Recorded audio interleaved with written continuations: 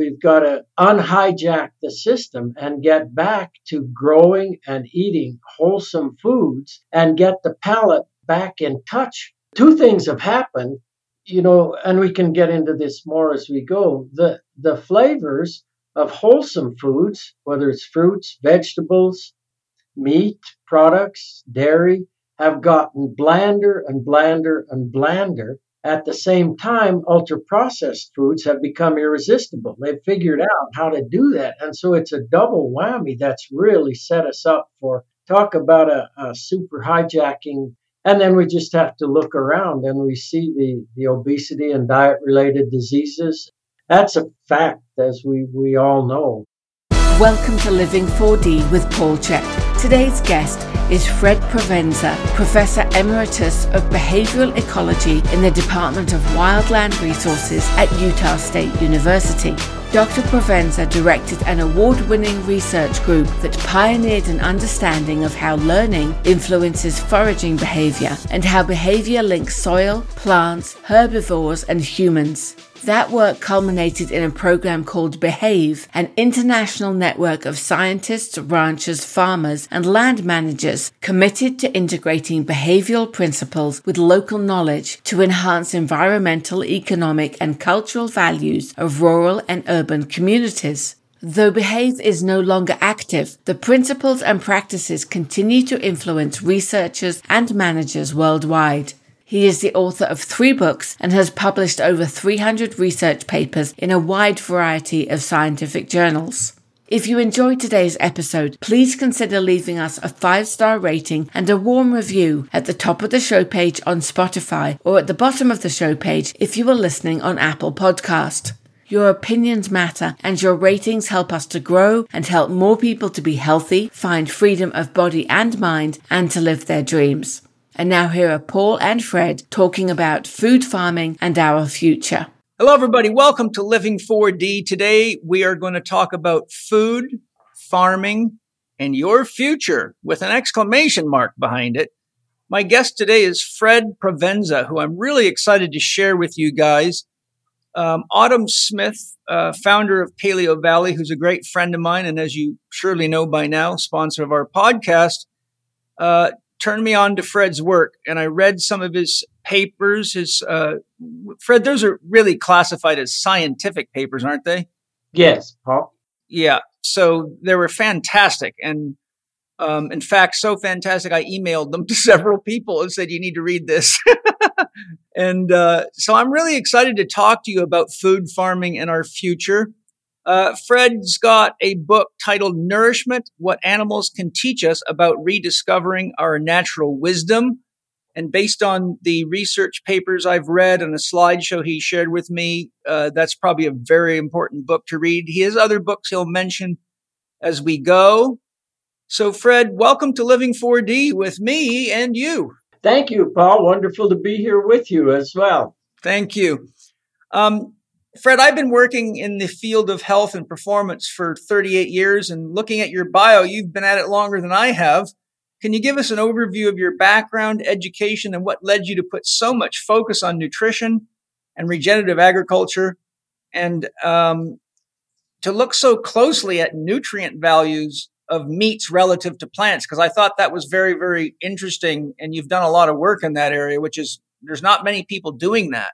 For me, Paul, it started as a youth. As far back as I can remember, to as young as I was was fascinated by wild things, from insects to birds, fishes, mammals. If it was moving, I was interested in it, just fascinated in the world of nature.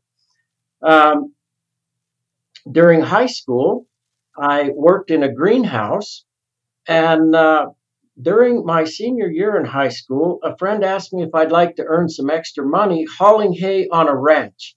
I had no experience whatsoever with ranching, farming, but I thought, sure, I'll do it. And I absolutely loved it, actually. Absolutely loved what was going on out there. So when I went to college, I majored in wildlife biology, but I also was working summers on that ranch. And we were doing some farming, raising alfalfa, crops like barley and oats on a small scale. but we were also working with cattle, sheep, goats, hogs, raising a gauntlet of different species. So all that was a formative part of my education, I would say. And that combination, which we can come back to as we go on, of wildlife biology and those views, and then the ranching, farming, hands-on part of things was really had a huge influence on everything that I did throughout my life. Um, when I finished school at Colorado State University, I loved it. I loved learning about the natural world. But I knew that I wouldn't be a wildlife biologist. I don't know how I knew. I just knew I wasn't going to pursue that. But I didn't know what I wanted to do. So I went back to the ranch. Henry DeLuca, the owner of the ranch, needed someone to manage it. So I spent 2 years on that ranch, running the ranch year round. It gave me time just to reflect and think about what might be interesting. And I don't know why on earth this occurred to me, but I thought research would be. I was missing when I finished at Colorado State University. I said, I've had enough formal education for this lifetime. I'm gonna go. But I found how much I missed learning.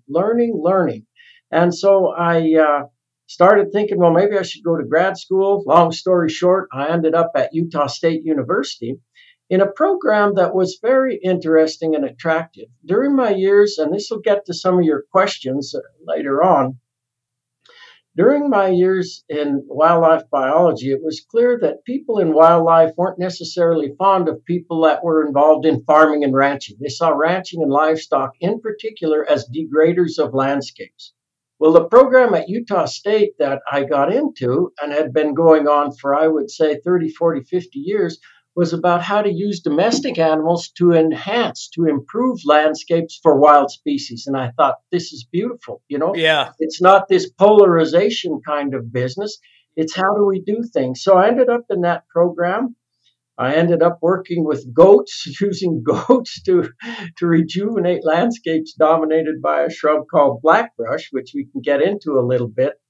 And that led then to a lifelong interest in behavioral ecology of plants and animals, and takes us to where we are right now, with me 13 years retired from that career, actually, but still actively involved. Yeah, that's very good. I was raised on a farm, and my whole childhood was right there in the dirt, working with the animals. My father was the president of the Farming Association. And my mother's a yogi, and my parents were very holistic. And oftentimes when money was tight, we lived completely off our farm. And so I kind of have a similar background, starting with hands-on and, seeing how it all works. And also as an athlete I noticed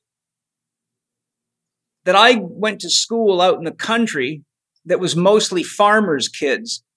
And whenever we played against city teams where people ate more, the traditional commercial garbage, we just wiped them out. They just didn't have the strength or the endurance. And so my first real nutrition observation was, wow, people that eat a lot of, Coca-Cola, chips, box cereals, they got something missing that the rest of us farm boys have. So it sort of set me up for my athletic career as well. Yes, very good points that you're making. One of the things that struck me, Paul, about the years on the ranch was the hard physical work. Which, man, absolutely. Just what you're talking about, eating wholesome foods, which we absolutely did, growing and raising your own. We grew our own gardens. We butchered our own hogs, butchered our own beef. We hunted, we foraged.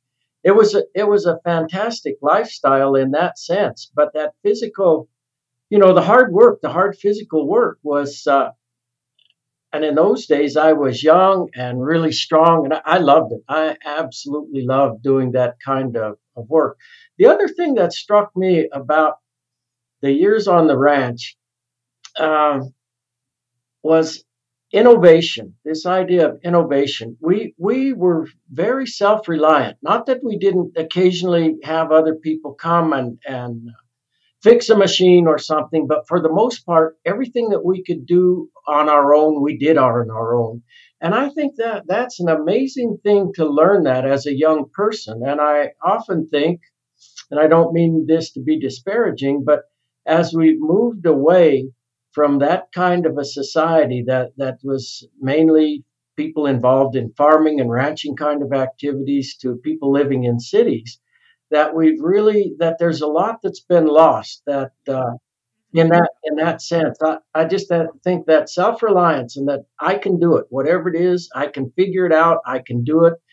And that for me came out of just being out there working on the ranch and day in day out dealing with the natural world, with the machines, with whatever we needed to do. It was one a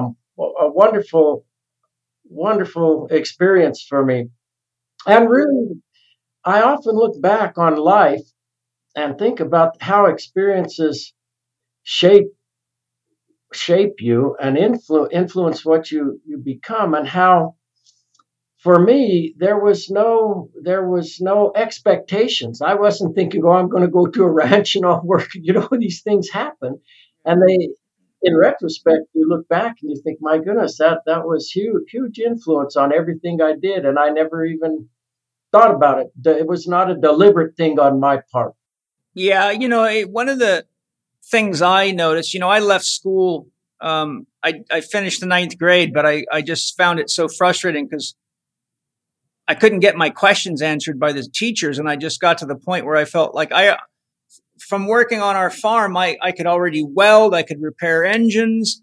I went to trade school when I was 18 for automotive and industrial repair.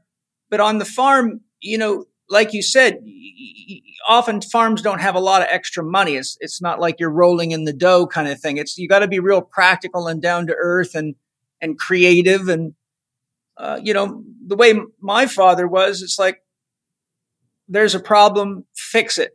I don't care what you got to do. Call the neighbors, do whatever you got to do. I'll be back in 2 hours, fix it, or else. And the or else meant fix it. And, so I found that I had to learn to think and I had to learn to problem solve. And then when I became, a father and entered the work world, I became a father when I just turned 18. So I was off out in the work world, and I was just shocked at how people couldn't solve problems. They would just sit around and wait for somebody else to come fix things. And I'm like, you guys, this is not that hard to fix. And I share that with you. I really think that a lot of young people today would be well served, and instead of doing internships in law firms and accounting firms and going to gyms where they ride, electric machines and stare out the window in an air conditioned room, to go spend time on a farm or a ranch and learn to think, learn to be practical, get your hands dirty, get your feet dirty, and get down into nature. And I think that especially with what's going on in the world today, young people would be so much better served than the way they're being raised and the environment they're in now. I'm going to sound like an old people here and echoing what old people say. I totally agree with you, Paul, on that. And the other thing that struck me, I haven't thought about this for a long time, but what you're saying is making me think back to when I went to grad school, and then when I became a faculty member and working with some of the people. And two things. One that you mentioned, just the ability to innovate and work and solve problems and just do it, and just know you can do it. I always thought I'm just taking the rancher approach, which meant you're going to figure it out. However it is, you figure it out. The other thing is the work ethic. Yes. So when I was on the ranch, it was 6 days a week, 10-hour days, and it was like $250 a month. So which, it was slave labor, but you learn that, you just learn a work ethic, right? You learn. What was neat to me is you learn the value and the rewards that come from hard work and hard physical work. It was, and I think. I'm thinking of something I was working on recently, and sort of hard times make hard, tough, innovative people.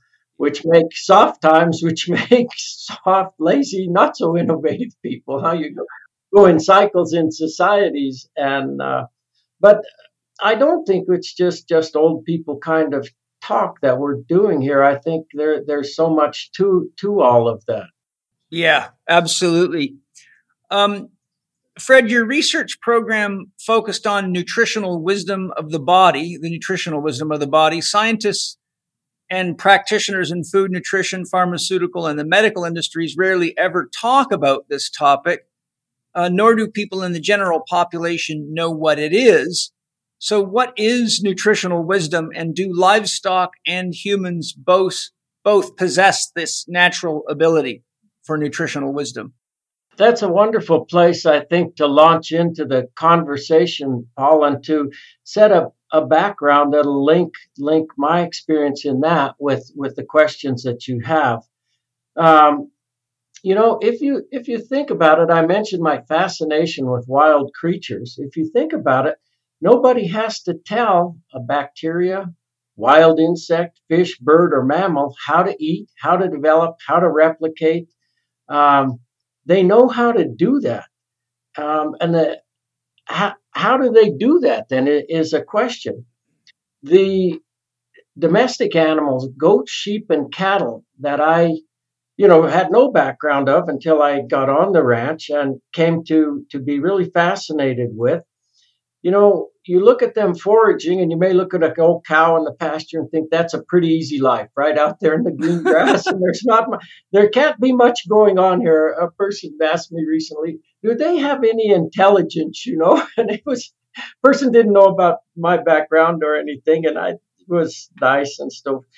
But what we got into, and this may sound like details, but it became fascinating to me, is that these animals are challenged to select diets from literally hundreds of different plant species. So imagine that you're out there on a landscape and you've got to forage for yourself. Like you guys are pretty independent on your place. We were on the ranch and we try to be still now, but imagine you've got to do that like our ancestors did back in the day. And you've got all these different grasses, forbs, shrubs, trees, each unique phytochemically. Some of these species and plant parts are highly nutritious, but others are deadly toxic.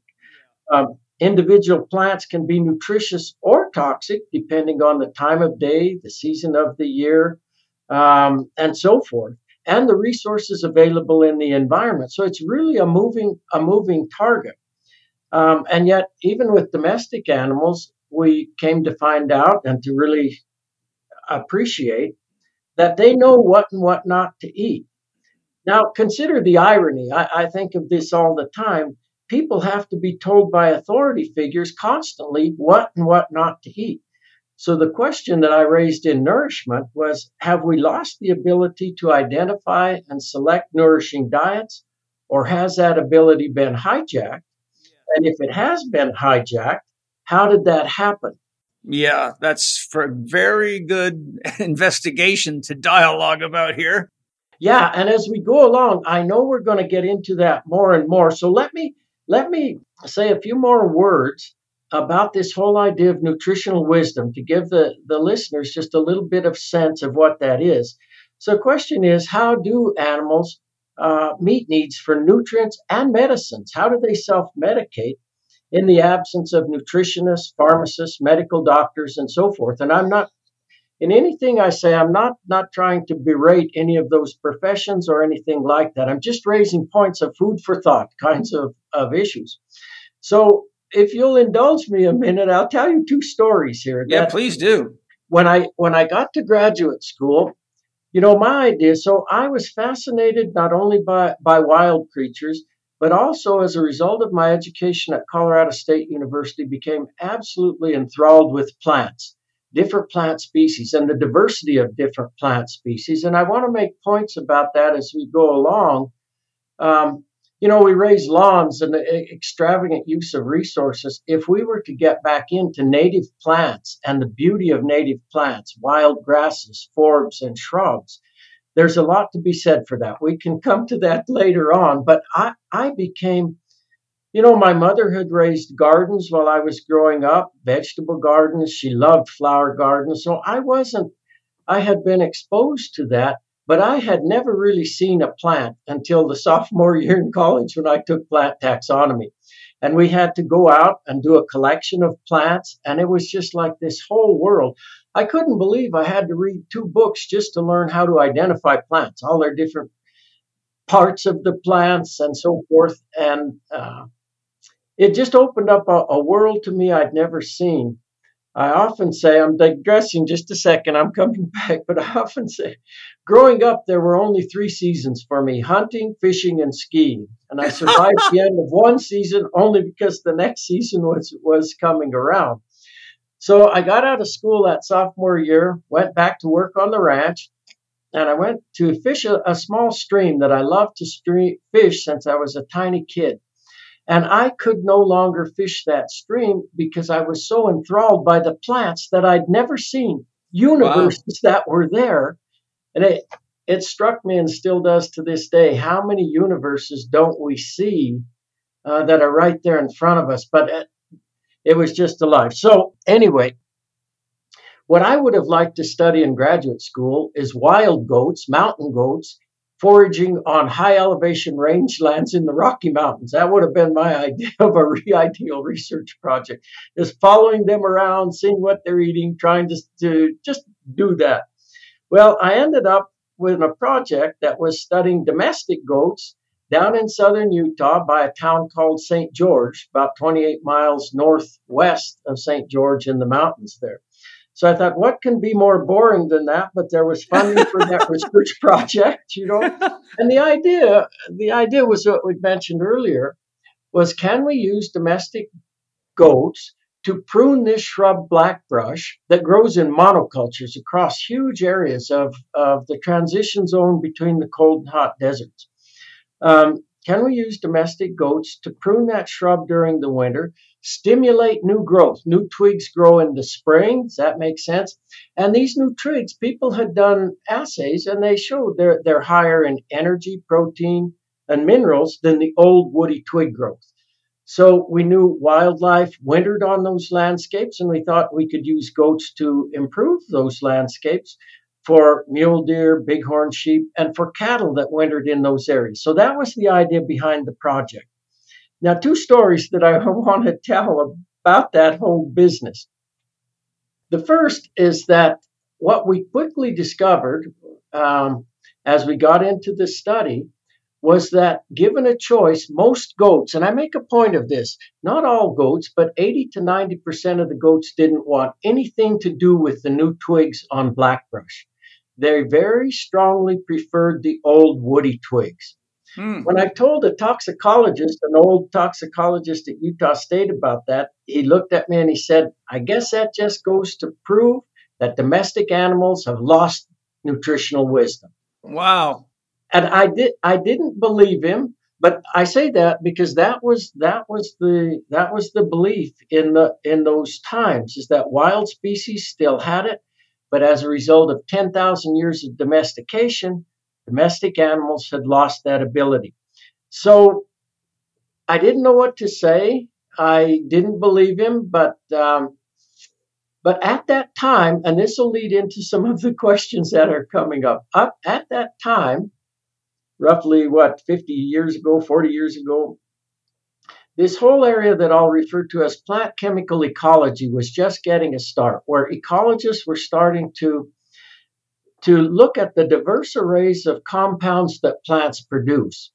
Up to that time, people had focused on energy, protein, minerals, vitamins, but there was this huge array of other compounds that plants produce.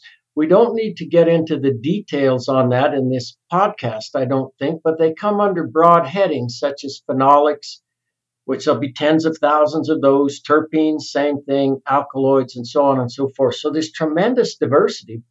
And years ago, people thought they were simply waste products of plant metabolism. In other words, sort of the urine and feces of plants. Well, it came at the time that I got involved in all of this, and the ecologists were getting involved. They were referred to as secondary compounds. And you're familiar with that term and all of that sort of thing. So Royal Lee calls them nutritional cofactors. yes, another way to talk about and think about them, and important recognizing that they play roles. So this whole field was burgeoning then, and we had this issue with the goats not wanting to eat the new twigs of blackbrush. And I met some people at the University of Alaska, some ecologists, some plant herbivore ecologists like myself, as well as natural products chemists. And we got to talking and thinking, this is probably being chemically mediated. And at that time, what people did was so-called bioassays, where you'd work with natural products chemists and you'd extract compounds from plants, and then you'd put them on chow of what's alfalfa pellets, let's just say, and you'd see whether or not those compounds deterred feeding by animals. And the chemists had really, I'd say, very nice procedures for thinking about how do we fractionate these plants and how do we make what can be incredibly challenging kind of issue doable. So we started working with these chemists. We would harvest lots of blackbrush twigs, new twigs. It's great labor, actually, huge work to do that. And then we'd grind, extract, purify compounds from them. And we'd done a series of bioassays with nothing deterring the goats. We finally came to one last compound, a particular condensed tannin that was in blackbrush. And our friend, the chemist, said, this about got to be it. I don't know what else is in this plant. So we did the feeding trial. I'll never forget. It was in the dead of winter. And I'll say that this purified tannin was worth more than gold to us. It takes a lot of time to extract and purify. So we put this on the chow. We had 24 goats on the trial. Every goat ate every pellet. And we're thinking, what the heck is going on with this deal? Our friend Tom Clausen tells us this is the only compound that's left in this plant that can be deterrent. And we probably spent an hour there after we fed that, just trying to think what to do. And I said, well, the only thing we can do is take the tannin that's left and run one more trial tomorrow and see what happens. Ran the trial that next day. Not a goat ate a pellet. Interesting. That was a huge light bulb moment to us, a huge light bulb moment, because it taught us, one, that condensed tannin was deterrent, but much, much more importantly than that, the goats were learning to avoid the twigs. They didn't innately know. And that shifted. We published a major paper on that in a major journal. And that really was a wake-up call for all of us people who'd been studying all these creatures and just assuming they simply by instinct do what they do. It was like, no, learning is probably really important. And I'll have to say that I made some friends in the world of psychology as a result of publishing that paper. One of them reviewed it, a fellow by the name of John Garcia. Back in those days, there were people like Paul Rosen and John Garcia who were absolutely legends in their fields for the research that they'd done, the lifetime of research. And John Garcia had studied learning in food selection, and Paul Rosen had been looking at those things too, but they'd done it with rats. And so most of their colleagues said, yeah, okay, that relates to a rat, but it's probably not really happening in the real world. So when we published this paper, that validated a lot of the work that they did. They were able to say, look, here's a real live creature on a real live landscape, and it's learning to select its food based on aversive post-ingestive feedback, as we'll call. That's a mouthful, but I'll talk just a bit more about that in a second here. Hi, everybody. Many people in the fitness world know me as the pioneer of the Swiss ball as a tool for resistance training and athletic conditioning. I introduced it back in 1988. At that time, I was working in an orthopedic physical therapy clinic in San Diego and discovered this large red ball covered with dust sitting in the corner. I asked the owner of the clinic what it was, and she told me it was for neurological rehabilitation, but nobody really knew how to use it, and that was just enough to intrigue me. So I did a lot of research on it, started using it myself, experimenting with it as a rehab tool and for athletic development. And what I discovered was that the Swiss ball is an incredibly flexible tool that could be used effectively with anyone from serious orthopedic and neurological injury cases all the way to the best athletes in the world. And you can rest assured I've tried it with all types of people, including many of the best athletes in the world. You can use it for isolation exercises, integration exercises, coordination exercises, strength training exercises, and even power development. You can use it to enhance balance, agility, stability, coordination, and posture. And you can use it throughout the entire conditioning process to take a client from rehabilitation all the way from injured right up to high levels of athletic performance. Athletes love the Swiss ball not only because it made rehabilitation interesting for them, but they often found themselves very challenged by even simple exercises, which was quite a mind blower for them. It was a point of pride for them to master these exercises. In fact, it wasn't long before they came back challenging me with the new exercises they've created. And so soon enough, people began asking me, why am I just learning this now? Why is no one teaching these techniques? Why am I waiting till I'm injured to learn this stuff? That's when I created my first Swiss ball course, Swiss ball exercises for better abs, buns, and backs. But that course was created a long time ago and no longer exists. But I still believe the Swiss ball is one of the most important tools for any trainer or therapist to master. That's why I'm very excited to announce our brand new online course, The Czech Approach to Swiss Ball. The course is a culmination of 34 years of research and clinical experience using the Swiss ball, and it will be your go-to course for how to use it for yourself and with your clients for maximum results. Remember when I said you could use the Swiss ball for isolation, integration exercises, coordination exercises and strength training exercises, and to enhance balance, agility, stability, and posture? You'll learn how to do all that in the Czech Approach to the Swiss ball. If you're not a believer in the Swiss ball like I am, you will be after this course, and your practice will be much better for it. This course takes a very scientific approach to the Swiss ball. So if you've experienced my scientific core conditioning or scientific back training programs, you know you're going to learn a lot, even if you've been using the Swiss ball for a long time or have already taken courses by other teachers. Best of all, we're releasing this brand new course on Black Friday, November 25th through 29th, where you'll all have the chance to get it at 30% off. So if you really want to master what is probably the most flexible, powerful tool you can take anywhere that any personal trainer or strength coach can have access to, mark your calendar and have fun learning, enhancing your fitness, and upgrading what you can offer your clients with the Czech Approach to Swiss Ball this November 25th at thechekshop.com. That's the CHEK shop.com. I love this kind of stuff.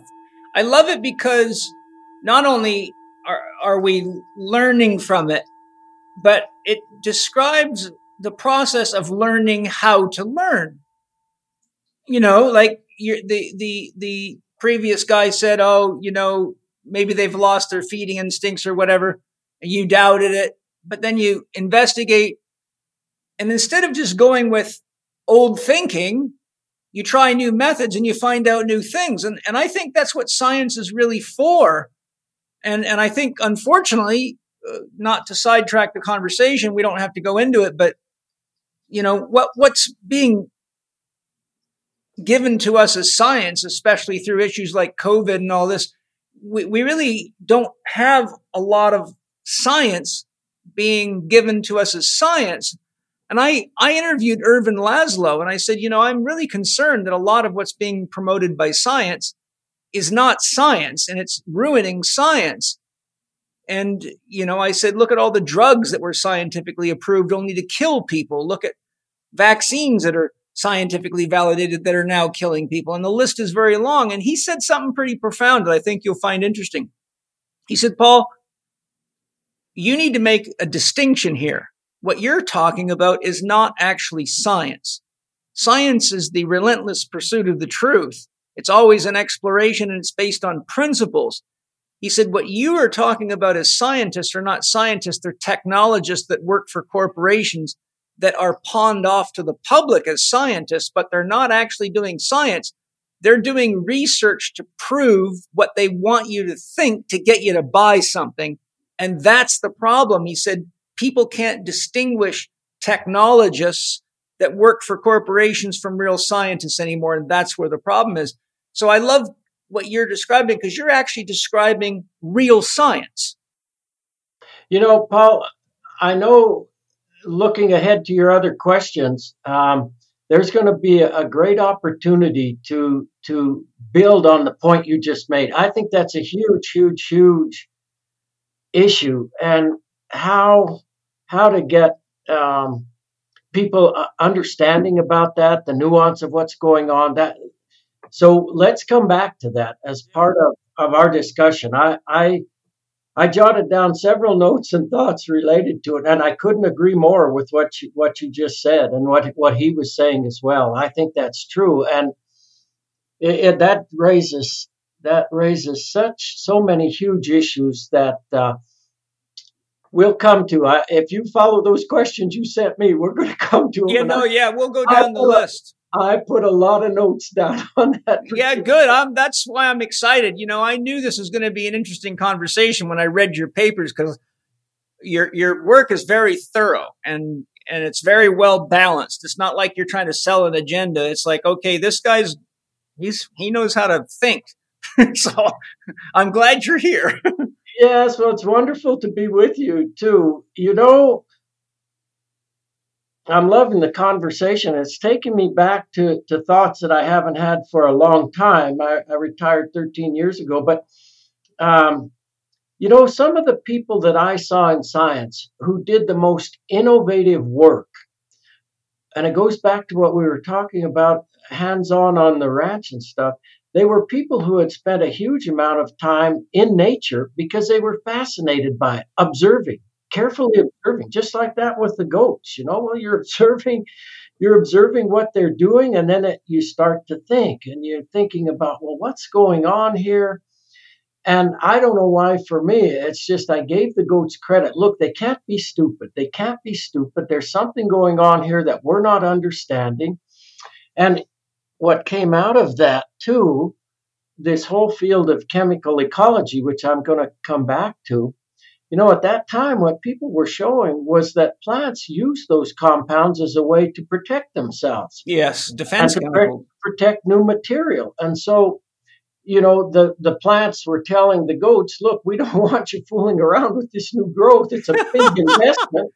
Yeah. Literally, it's a big investment in these harsh, arid environments. So leave us alone, or at best, don't take much of us. And the goats got the message. Yeah. So that was one part. Let me tell you one other story, and then I'll kind of sum up on this first question. There was another thing that happened. So my wife and I spent 3 months building fence in 110 degrees temperatures. This was ranch background too, down there in southern Utah. It was a tough 10-hour days doing that. And what we did was we set up 6 pastures that varied in their size, 2.5 acre, 2.5 acre, 2 5-acre, and 2 10-acre pastures. Now, those are details, but they tie in here. So we put the same number of goats, 15 goats on each one of those pastures, the first year we were running this study. And we left them there for 3 months. And we were living with the goats, of course, down there on the place. Well, what happened was that in one of the 2.5 acre pastures, the goats started to eat wood rat houses. Stunning to me to see that. So these wood rats are little rat creatures, cute little creatures that live down there in the desert, make their living down there. And at the base of these trees, the juniper trees that were growing there, they build these big, elaborate houses. And the goats in this one pasture had started to eat those houses. So I started to investigate what was going on with that. And when you look at those houses, inside, so they're covered with bark. Let's say the bark is a siding for their houses, and the goats had somehow figured to strip that bark away, and they're eating the house. Well, there's different rooms in those houses, literally, and one of the rooms is the bathroom. And that bathroom, the houses are made of vegetation, densely packed vegetation. So that becomes, what it became was a non-protein nitrogen supplement for those goats. That urine-soaked vegetation was a source of nitrogen. And this links with soils and the whole business. So, to maintain the gut microbiome in ruminants, they need a balance of protein and energy. and other kinds of nutrients as well. But on blackbrush dominated rangelands, there's some energy in those twigs, but the protein content is quite low. So when they discovered this source of protein, there wasn't a wood rat house left in their particular pasture, in that 2.5 acre pasture. So when I did the statistical analyses on those, and looked at weight response of goats in the different pastures. The goats in the 2.5 acre pastures lost significantly less weight during that 3-month browsing period compared with the goats in the 5 and 10 acre pastures. What was driving that whole response for those 2.5 acre pastures, the two pastures though, was the goats in the one pasture that had learned to eat the wood rat houses. They hardly lost any weight during that winter trial. So that was significant, right? I mean, here's a deal where they'd figured out something, and I often tease people. We were living with them day in, day out with them. I don't know why the particular goats in that pasture started to eat wood rat houses. I don't know how, what. I often tease people and say, well, the Einstein of the goat world was down there in that pasture and figured out that this is, but they're socialist can be. And so the minute that got started, they were all doing it. And like I say, they ate every wood rat house in that pasture and they benefited from it. So just so I'm clear, was it the nitrogen in the urine of the rats that was attracting them? Yes. And that nitrogen, so they're peeing. It's the base of protein. Yes, that's it. It's a non-protein source of nitrogen. They're urinating on that, peeing on that densely soaked vegetation, so it becomes like a cake supplement, so to speak. Yeah. So they've got a chemist mind in their head. They're smelling this and know that that's what they're needing. Yes, what it fits with too, Paul, is, and we did a lot of research on this, is that when nutritional state is adequate,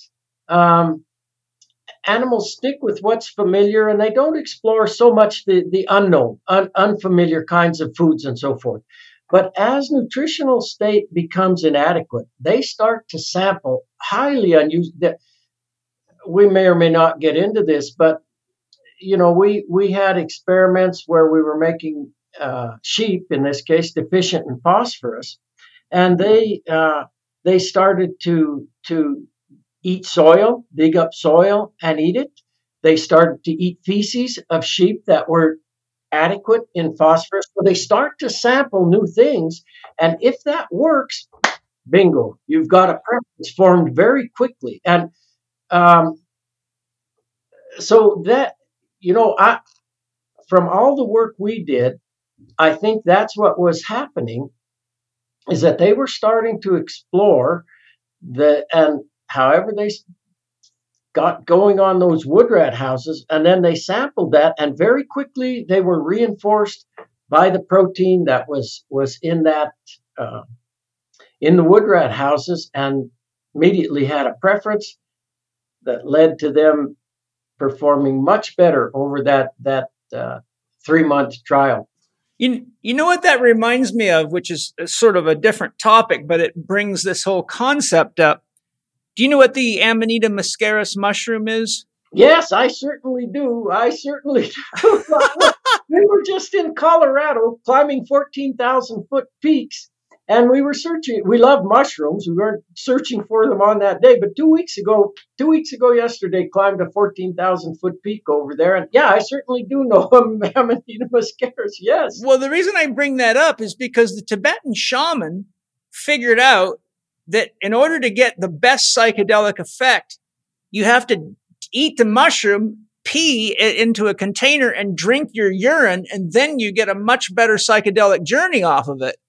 Yeah. So you made me think of that is because, they're with these animals all the time, and animals might have been eating it. And for some reason, they might have drank the pee of one of the animals and gotten really high off of it. I think that's fascinating. I could see, Paul, we could probably, we could talk for a long time. I can see. No, So, that raises that whole idea of innovation in animals, including humans. How do animal? That's what struck me so much, and throughout my career, looking for what occasions where animals innovate, where they figure something out, and then they're social, so it becomes a part of the culture. It becomes a part of the knowledge of the animals, just like in us. I have a friend who's originally from Boulder in Colorado who spent his life in Japan studying self-medication in animals. Yes, that's very interesting. I've got some books on that. Yeah, well, he's probably cited in those. Mike Huffman is his name, and what wonderful, wonderful fellow. We've been friends for many, many years now because we did a lot of work on self-medication too. But he talks about, he studied in indigenous peoples and so forth, self-medication, and talks about how they, how did they come up with some of the things like you're talking about on how do you figure out you take Amanita muscaria and then you drink tea? But he's been with them too, and just what you said, they're close, intimate contact with animals and observing animals. What are they doing? And then thinking about that in relation to them. He's written papers about that and been on in the presence of people that have actually indigenous peoples that have made discoveries. It's an ongoing thing of, okay, this animal is sick. It's eating this plant. Perhaps that might be good for us as well. It's a fascinating topic, I think. And so I very much appreciate what you're saying on that. Yes, it's interesting too. In my library, I have quite a comprehensive library I've been collecting for 40 years now. And I've got a couple of books on psychedelics in insects and animals. And they pretty much have shown that every single insect or animal ever studied knows exactly what chemicals and which plants will get it high. And they use insects. They know how to have a good time. They know how to alleviate stress. They all know what their medicinal herbs and plants are. I mean, my point is there are a lot of, part of the problem is that even people with scientific backgrounds have developed a hubris where they think everything but human beings is unconscious and stupid, and I'm like, are you familiar with Harry Hoxsey? Yeah. Oh, yeah. I've written about Harry. Yeah. I've written about Harry and his stallion. Yes. Absolutely. Yes. I mean, the guy developed a cure for cancer by watching his sick horse, right? Absolutely. Absolutely. And I think I think we've got to go back to observing nature, because if we observe nature, we realize how precious it is. And look, cutting the rainforest down at the rate they're cutting it down, I don't know what it is, thousands of hectares a day. Yes. It's alarming. I say to people all the time, I say, look, Rudolf Steiner warned, human life as we know it depends on two things, bees and trees. And he said, when they get to a critically low level, life will cease to exist as you know it. And the bee populations in many areas are 70% gone, and the tree populations are almost gone. We got clear-cut logging. We got the rainforest being cut down. And people think trees are just wood and everything's just an object. I mean, we've not only lost our connection to nature, but we have lost our reverence for life, our reverence for the integrated intimacy of the environment, of nature. And we have got this concept that unfortunately, a lot of this comes from the Bible, that, we're the shepherds and everything's here just for us. And this is why I like the Buddhist concept of the great chain of being, because we're not at the top of anything. People forget our life depends on the little microorganisms that you walk on and can't even see. Amen. Amen to everything you're saying, Paul. We're kindred spirits, and as we go on in this conversation, I'll be echoing everything that you're. Yes, very well said. I sure feel the same way. I think that we've forgotten that we're members of nature's communities. What we do to them, ultimately, we do to ourselves. only by nurturing them. I often say, can we nurture ourselves? We've the hubris that you're talking about is It's it's catching dangerous. up with us too, as we'll explore as we go along here. I'm sure. But Yes. I I I've yes, just agree with all that you just said. I've gone that path very, very much as I've gone along, and I think that we'll be able to explore that more as we go. I'll leave a couple of thoughts here for Yeah, you. that's cool. Well, we'll keep rocking. Let me say I'll sum up now. Let me sum up a little bit Yeah, go ahead. of what you're saying, of what of what I'm saying, and where this whole business took me. So those goats knew what they were doing, no question about it. It was a kind of lack of understanding and appreciation for this wisdom of the body that hasn't been lost from domestic animals or from human beings either. It's too fundamental to the way that to survival to be lost. But I think it has been hijacked, definitely in people, and also in livestock in ways that people don't appreciate. This will wind us back as we go on to the fact, to meat and dairy and the quality of that, and the importance of diversity of different plant species in the diets of animals for the health of animals, but then for the meat and dairy that comes from that. And I say that too, I'm going to sound disjointed here a second, but I want to tie back with what you said. This idea of reverence for life, and I'm going to explore this from a plant standpoint. That plants are conscious. One could argue they're sentient, and all the senses they have, and they're amazing. And so a lot of times nowadays we see the debates over should you eat plants only, should you eat animals only, and so forth and so on. To me, I often think what we need is this appreciation that all life is sacred.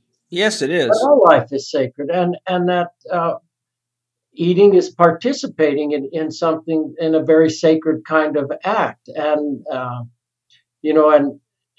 again, going back to the ranch in those kind of days, when you slaughter your own animals and you prepare meat and you thank the animal, you thank the plants. I have a prayer I like to say that people like me to say, but it acknowledges that we give thanks to the plants and animals who daily give their lives to sustain our lives through meals prepared with love and so forth. But it's that recognition, and then that the that we're a part of all that. We're not separate from that. We're a part of that. I often tell my wife Sue, I hope that I die when I'm out hiking one of these remote places, and that nobody finds me for a long time. So let the coyotes and the foxes, that's a natural process, right? This body is ephemeral. That's a natural process. Let them.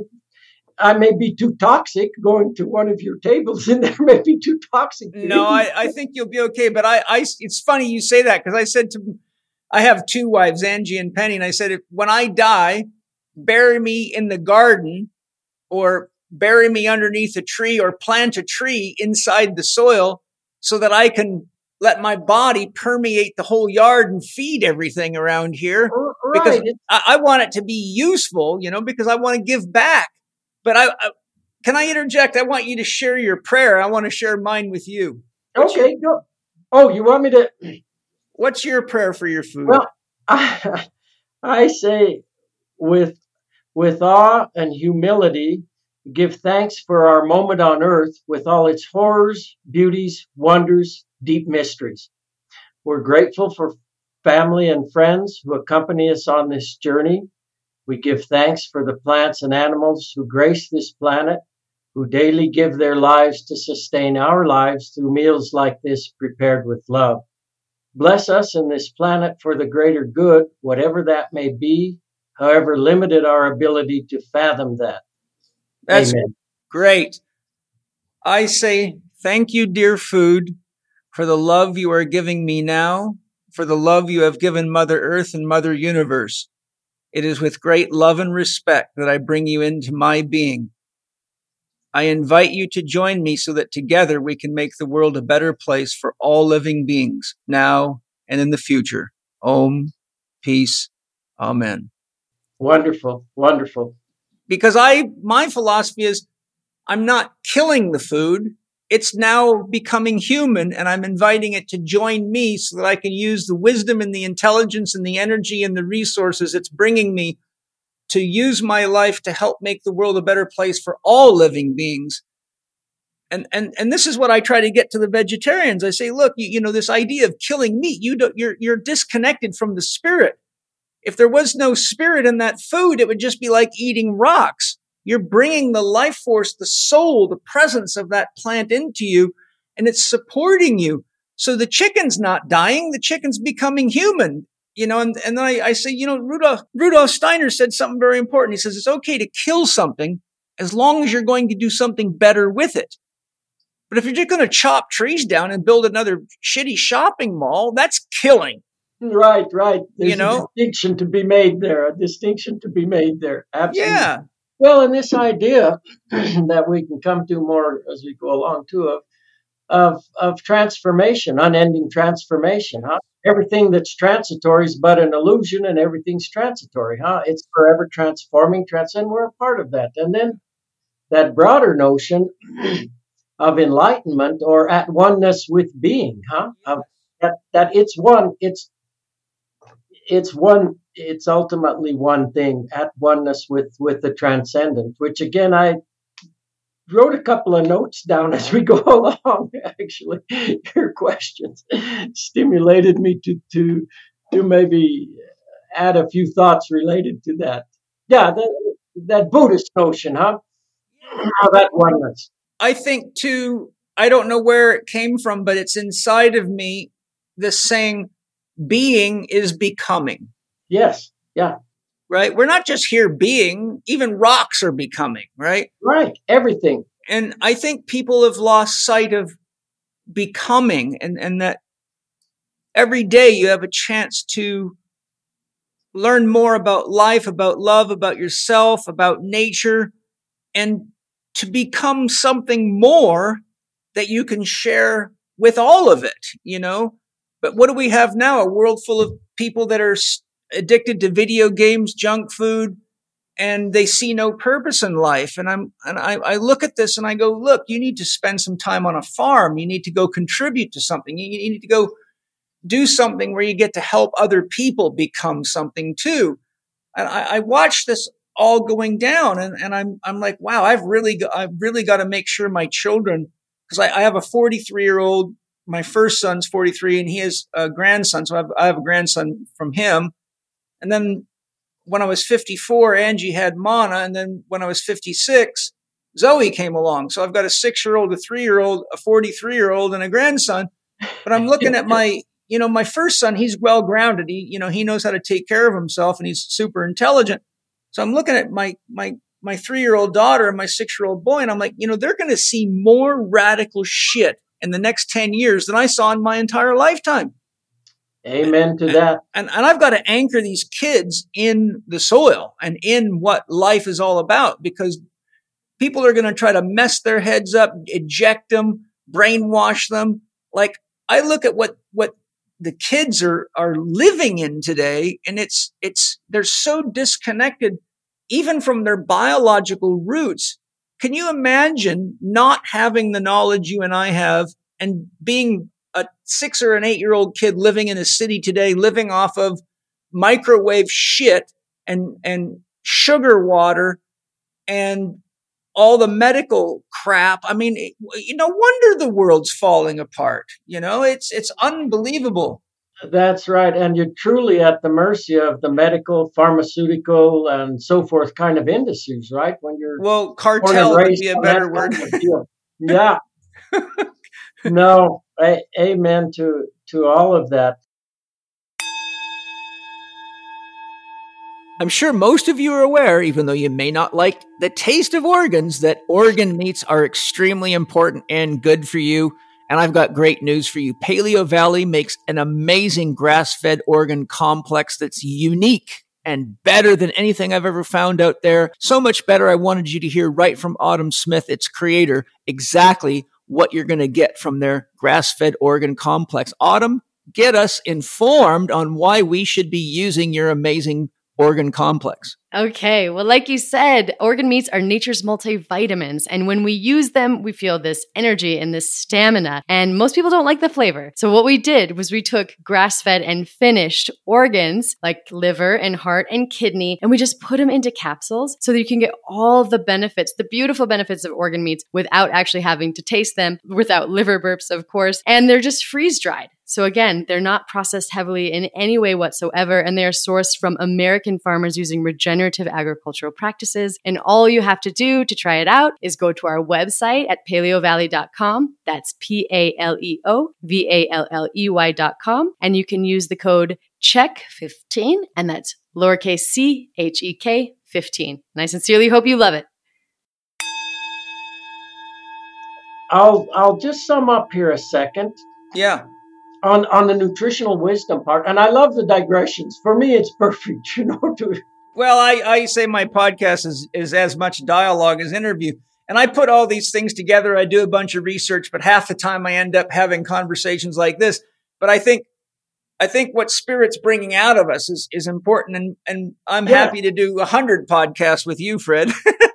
No, and it's in the moment, right? And it's just coming from the heart, and that's fabulous. Already we've, at least from my standpoint, we've touched on some really meaningful, bottom line kind of things. It is. It came to mind, and that's where we could go. I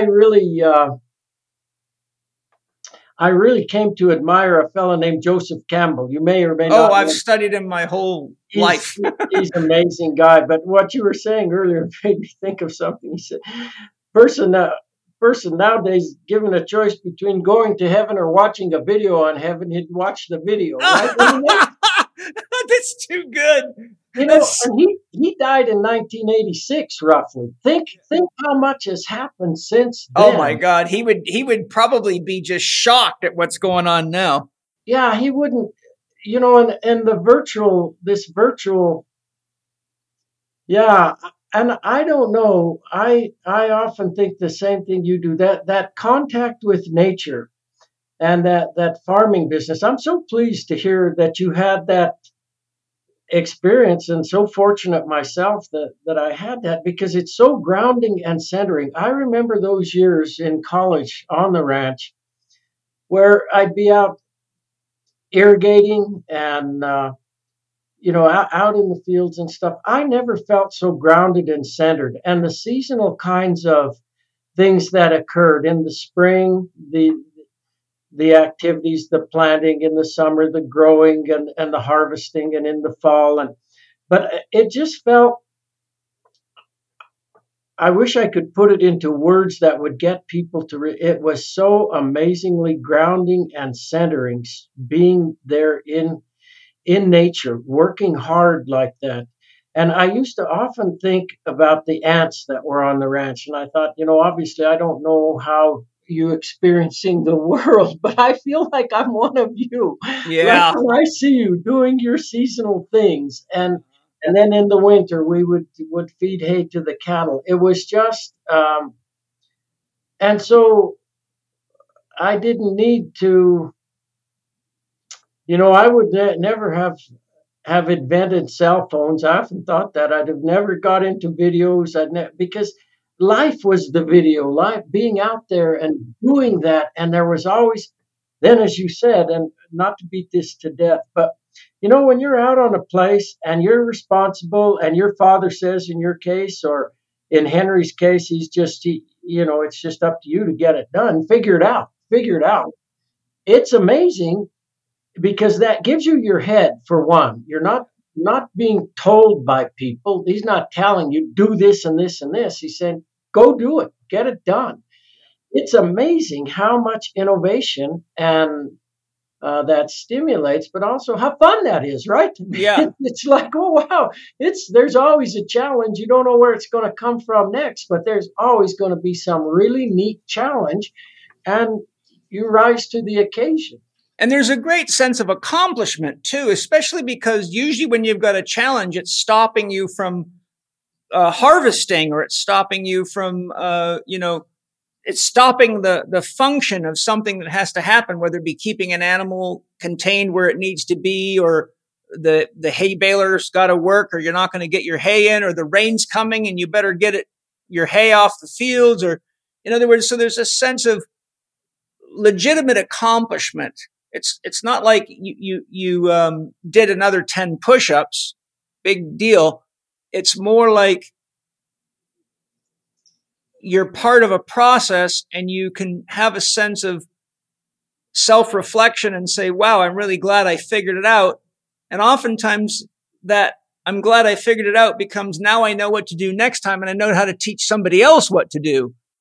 Absolutely the case. And there's a confidence that gets developed in that. It's not necessarily an arrogance at all, but there's just a confidence that, there's really nothing can stop me. I don't know how, I don't mean that in an arrogant way, but that's carried throughout my whole life. Whatever it was, we'll just do it. We'll just figure it out. We'll just get it done. And it's a wonderful, wonderful thing. So to sum up on this nutritional wisdom part of our conversation, then so the goats in the wood rat houses and them figuring that out. There's another thing here that was amazing to me. Out of 18 different groups of goats, let's say, that were on those pastures, over the winters that we did that was the only group of goats that ever figured that out. That's pretty amazing. So it means that it's not inevitable that animals will figure things out, right? Mm-hmm. But sometimes it happens. For whatever reason, it happens. And then this notion of culture becomes really important in that. So let me say, to sum up, I would say that a palate in harmony with the landscape evolves from 3 mutually interrelated processes. The foundation that we studied so much over 35 years is these metabolically mediated, what we call flavor feedback relationships, that involve cells and organ systems of the body, including the microbiome, interacting with biochemicals in foods. And those relationships then are mediated, as we came to learn, by nerves, neurotransmitters, peptides, hormones, and so forth. And that becomes then the basis for the nutritional wisdom of the body. For instance, just very, very quickly, no need to go into the details, but if you look at where nerves from the gastrointestinal tract, like the vagus, go, they go to the brain stem. And they converge directly with nerves for taste. They're talking to one another. So this is setting up this feedback. So that we did so many studies of that, Paul. And to make a long story really short, but we showed that whether it's energy or protein or ratios of protein to energy or rates at which protein and energy ferment relative to one another, or minerals like sodium, phosphorus, calcium, vitamins, and so forth, that all those kind of relationships were being mediated by feedback. They were learning. Animals were learning, and they learned very, very quickly. But you think, well, why? See, they'd always been assumed that they just innately know. They innately know. But if you think about it, here's me trying to reflect for whatever that's worth in this sense. But in environments that are constantly changing, within a day, from day to day, week to week, season to season, and then that are changing hugely over thousands of years, it makes sense to set up a system where animals are able to learn very quickly. You don't just lock into something, you create an ability to learn very quickly. And these feedbacks are really vital in that. The second part then that we'll come to more in the podcast and this hijacking, what really matters for animals is the availability of a rich array of phytochemically rich foods. They can't do it on a monoculture or a total mixed ration in a feedlot. It's not going to happen because they don't have choices available to them. The third part then is this cultural part. And we did so much studies looking at how, starting in utero, then the fetal taste system's fully functional during the last trimester of gestation. And we showed that flavors in foods mom eats gets into the amniotic fluid. It's already preparing the offspring to eat foods that are out there in the environment. After birth, flavors get into mother's milk and a rich array of flavors. Now let's contrast that. I'm jumping ahead, but let's contrast that. Imagine nowadays a mother feeding her infant on formula. Oh my on God. an ultra-processed diet, then you feed them on formula. It's just broken those links so completely compared to, say, a mother that's eating, a mother eating a really wholesome diet of plant and animal foods, whatever, eating a rich array of those. Her offspring starting to get that in the amniotic fluid in utero, which is influencing gene expression, that it's influencing morphology and physiology. Then when mother's diet is varying from meal to meal and day to day, and she's breastfeeding her baby, all those flavors, that baby's being exposed to this really rich array of flavors. That's setting them on a totally different trajectory. And then mother as a model, mother, we showed over and over again, young animals are learning what and what not to eat, where and where not to go to forage, what's a predator, what's not a predator. All these things the young animal is learning from mother. Does that mean that the young animal never does anything differently? No, absolutely not. Young animals are inquisitive, right? They're exploring as well. But what mom has done is to set them up with this familiar base of foods. Now imagine that a young animal samples something that's never eaten before and it gets sick. And we did studies like this. It gets sick immediately after that. Bam. It's like, whoa, no wonder mother avoids this stuff. It's bad. But the young animal samples it really cautiously. It doesn't go and eat 2 pounds of it. It takes a few bites and it looks at what the consequences are. And again, we showed that in studies after studies after studies, this relationship between the familiar novel dichotomy, mother's role in all of these sorts of things as well. So if I was giving a talk now and laying this out in that format, I would show you a video of sheep. And there would be 2 groups of sheep in separate pens adjacent to one another, 4 sheep in each pen, and they would be eating straw. And as you know, straw is not a great forage, right? I mean, it's pretty malnourished. It's not very much nutrition. It's not a great food. So, but one group of sheep, both groups of sheep have been made mildly deficient in a nutrient. And we did this in short courses that we taught for years and years. So this video came from a short course. And so the one group, immediately after they ate the straw, we put the nutrient they were lacking directly into their gut. We just put it right into the gut. Doesn't matter how we did that. That's not important, but we put it. The other group got the carrier, but not the nutrient. So what you would see then in this short video is one group of sheep absolutely loves the straw. They eat every morning. They're chowing it down like mad. The other group of sheep isn't eating at all. In fact, they're standing there at the panel that's separating the pens, looking at the other sheep like, what have you got that we don't have? Yeah. So it's a powerful way to show what we were seeing over and over again when we ran those studies. And we obviously didn't know this a priori. We were learning as we went, and we were all the scientists, or we were publishing our papers, were learning as we went too, and showing at these conferences. But it was stunning to us, that whole business of feedback. Just when we did that study that time that I mentioned with the goats, and they avoided the new twigs or they avoided the tannin-rich chow, that really, I thought about that for a long time, because it was so foreign. Everybody thinks you eat things because they taste good, you avoid things because they taste bad. This whole idea that feedback was mediating these relationships was not a part of on the radar screen at all. And so I'm just trying to emphasize how much that struck me. And then we just did, well, hundreds of studies showing all the different ways that works with different nutrients, the nuance, and all that stuff. So let me make another point here, and then and I want to make a point about the microbiome, which is very important, no question about that.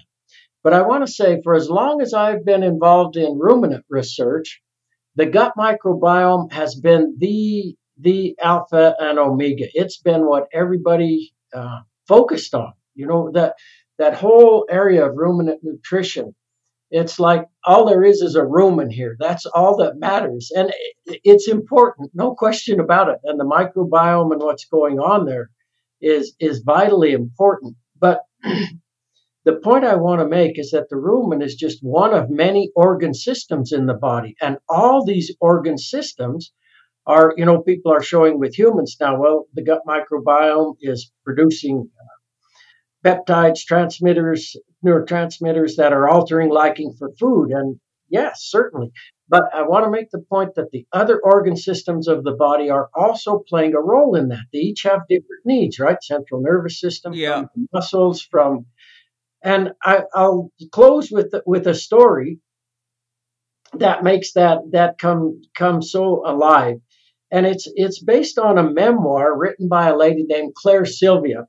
And it's titled A Change of Heart. Claire was one of the first people ever to receive an organ transplant.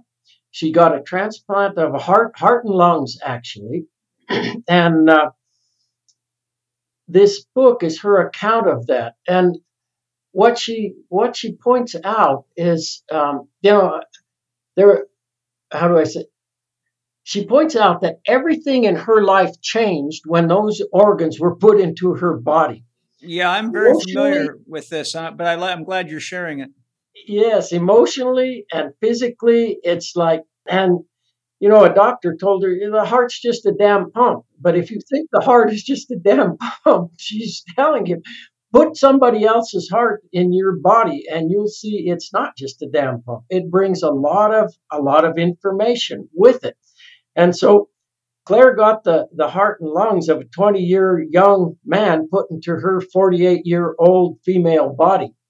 And so that book is just an amazing account of how that changed. But the point that she made was that her preferences for foods really broadened out after she got Tim's heart and lungs. She never liked She never liked beer. She never liked green peppers. She never liked chicken McNuggets, on and on and on. And she came to just absolutely love those. In fact, when she was about to be released from the hospital, she was on an exercise bike. The press was there to interview her because it was big news, right? In those days, that was big news. And at the end of the interview, one of the reporters said, if you could have anything you want right now to eat or drink, what would you want? She said, actually, I'd like a beer. And she said the minute the words came out of her mouth, she wished she could take them back for two reasons. One, it was a flippant response to a serious question. Two, I don't even like beer, she said. So, it's just trying to come alive that these cells and organ systems in our bodies are, who is this entity I call, quote, me? It's this whole gestalt. It's not just. It's a collection. The central nervous system gets in the way a lot of times of the knowledge, the physical and spiritual knowledge. Like the enlightened ones say, you've got to shut down all that chatter, and you wake up to who you really are. Right? You become it. Yes. They're all giving instinctual wisdom. Yes.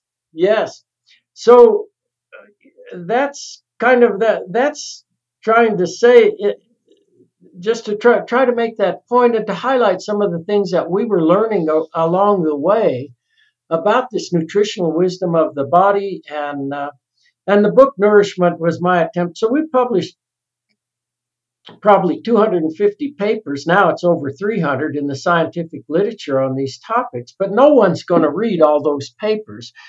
And so Nourishment was my attempt to try to pull it all together and give lots of references for people who might be skeptical or who want to read more. Nourishment was my attempt to put that into one place and try to say, here's the big picture on it. And I tried my best to not, I don't know what's the right word. I don't want to say dumb it down, but to make it in a way that was more readily understandable than all these scientific papers. But I realize, visiting with many people, and that there's still a tremendous amount of information in that book, that it's dense. It's very, very dense book to read. I was asked to give a talk for the Nature Conservancy, the advisory board for the Nature Conservancy, in October next month.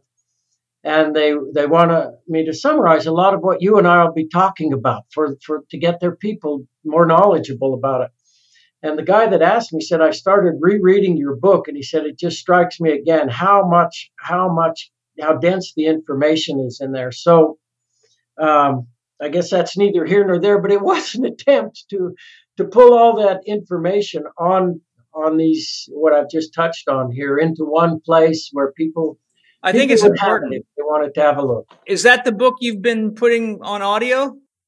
Yes. I can't wait for that. I don't have time to read a lot because I'm in the middle of writing a huge book myself, but I can listen to that while I exercise.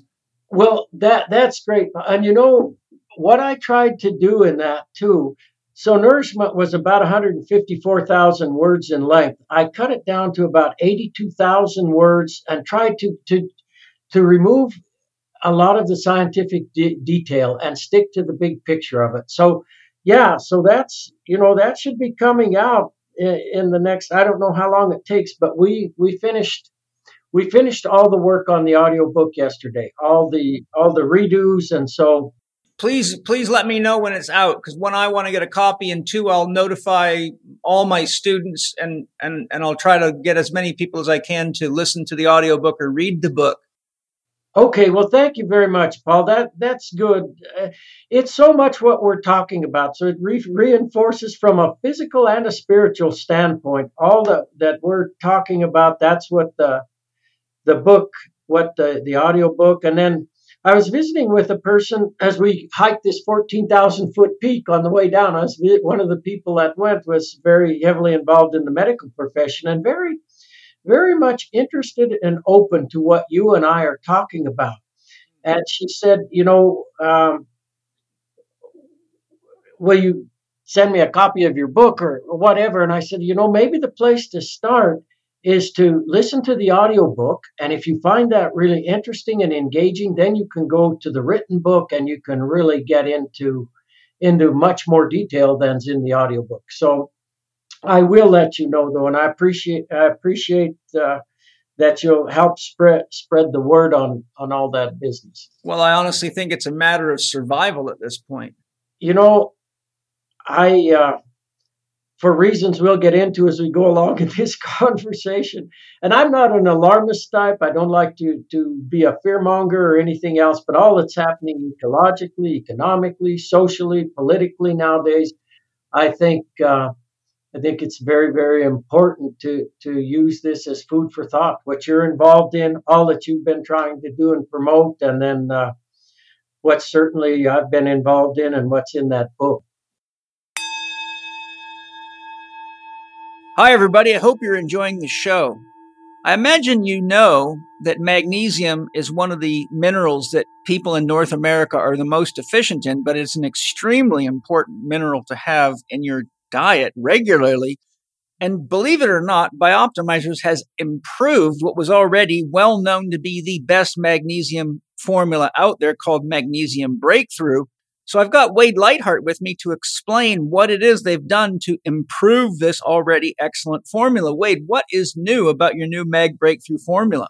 Well, it's called sucrosomial magnesium. So we have 7 different types of magnesium in Magnesium Breakthrough because they're uptaken by different parts of the body. But a new type of magnesium has been created called sucrosomial. And what it shows in the research in science is that it's actually even more absorbable by the body, particularly inside of the brain, which is a big aspect to enhance neurotransmitter formation, as well as ensuring the rest and relax response in the nervous system that a lot of people will take magnesium for. They find it, clocks them down, helps them sleep better, allows for the relaxation of striated and smooth muscle tissue in the body, which creates an energetic relief.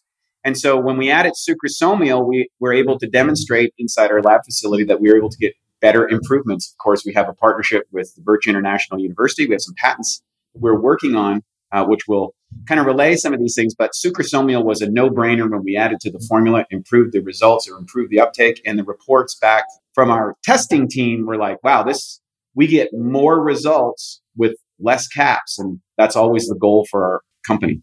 That's excellent. I love it. I always say, and people have probably heard me say it before, I'm so amazed how you guys are constantly and always improving and working your best to not only make better products for us, but it doesn't seem to me that it gets more expensive as you make them better. So that's a real gift to the world. Thank you. Where can people get their new magnesium breakthrough formula? All they need to do is go to www.magbreakthrough.com/living4D. Put in Paul 10, you get 10% discount on your first bottle. And of course, if you order multiple bottles, you can get an extensive discount on that as well. And like everything else we sell, 365-day money-back guarantee. If this isn't the best magnesium you've ever taken in your life, we demand that you tell us and we can give you your money back. But I think you're probably going to demand, hey, can I get more of this for my family? That's probably more the truth. So that's magbreakthrough.com/living4 and then the letter D, code Paul 10. Enjoy deeper relaxation and better nutrition with Mag Breakthrough. Before we move to my next point of discussion, I want to loop back to something you talked about with the goats, knowing, for example, when the tannins were too much and they didn't want to eat them, and the goats eating the rat houses. And I've studied a lot of animal feeding studies, and one of the books that I first studied, a long time ago was The Living Soil and the Holly Experiment by Lady Eve Balfour. Yes. Which, she talks all about. There's testing of the foods with the animals to see if they could identify which one was organic, which one was grew with NPK fertilizers or chemical fertilizers, which ones were grown with animal fertilizer and which ones were grown just with nothing. And they always could tell. And so here's the point that I want to put on the table, because I think I want to help people see something. It's clear that animals know what they need, and if they're left to nature, they'll go find it, just like Hoxie's horse. Absolutely. So now I'm going to post a statement that's something that I want to hear your response to.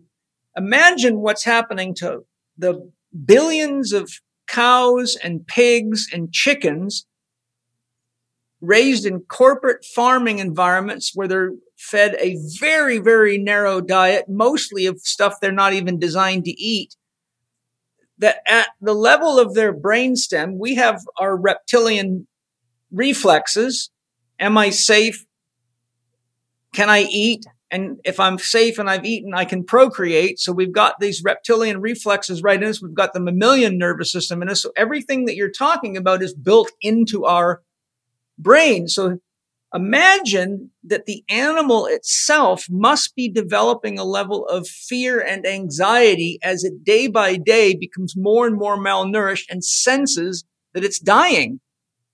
Paul, let's take a minute since you raised. I think that's such a critical issue. And I thought about that quite a lot as we were doing studies on this whole area of nutritional wisdom over the years. I never wrote about it much. I have a bunch since I've retired trying to make points. So let's just step back from this whole deal. And it becomes, you're right, it becomes the 5 animal welfare freedoms all get tied in and all get abused in that. Let's just step back and think about this. So you've got an animal in a natural situation. It's conceived, born, and reared in a particular landscape. And mother becomes a transgenerational link to that landscape and the ancestors and so forth. That becomes very functional kind of linkage. So what we do now then, and the emotional aspect of all this, mother is very. What happens in many of the wild animals, like we were interested in and worked with, let's take bison for instance, or elephants, or many ungulates. They live in extended families. They're living in families, matrilineals. And if you let goats, sheep, and cattle go feral, they end up in extended families and matrilineals as well. It's amazing. It's an amazing thing, but it's an amazing, how do we say this? Just like for we humans, family can be a great source of knowledge and comfort and stability and health to us.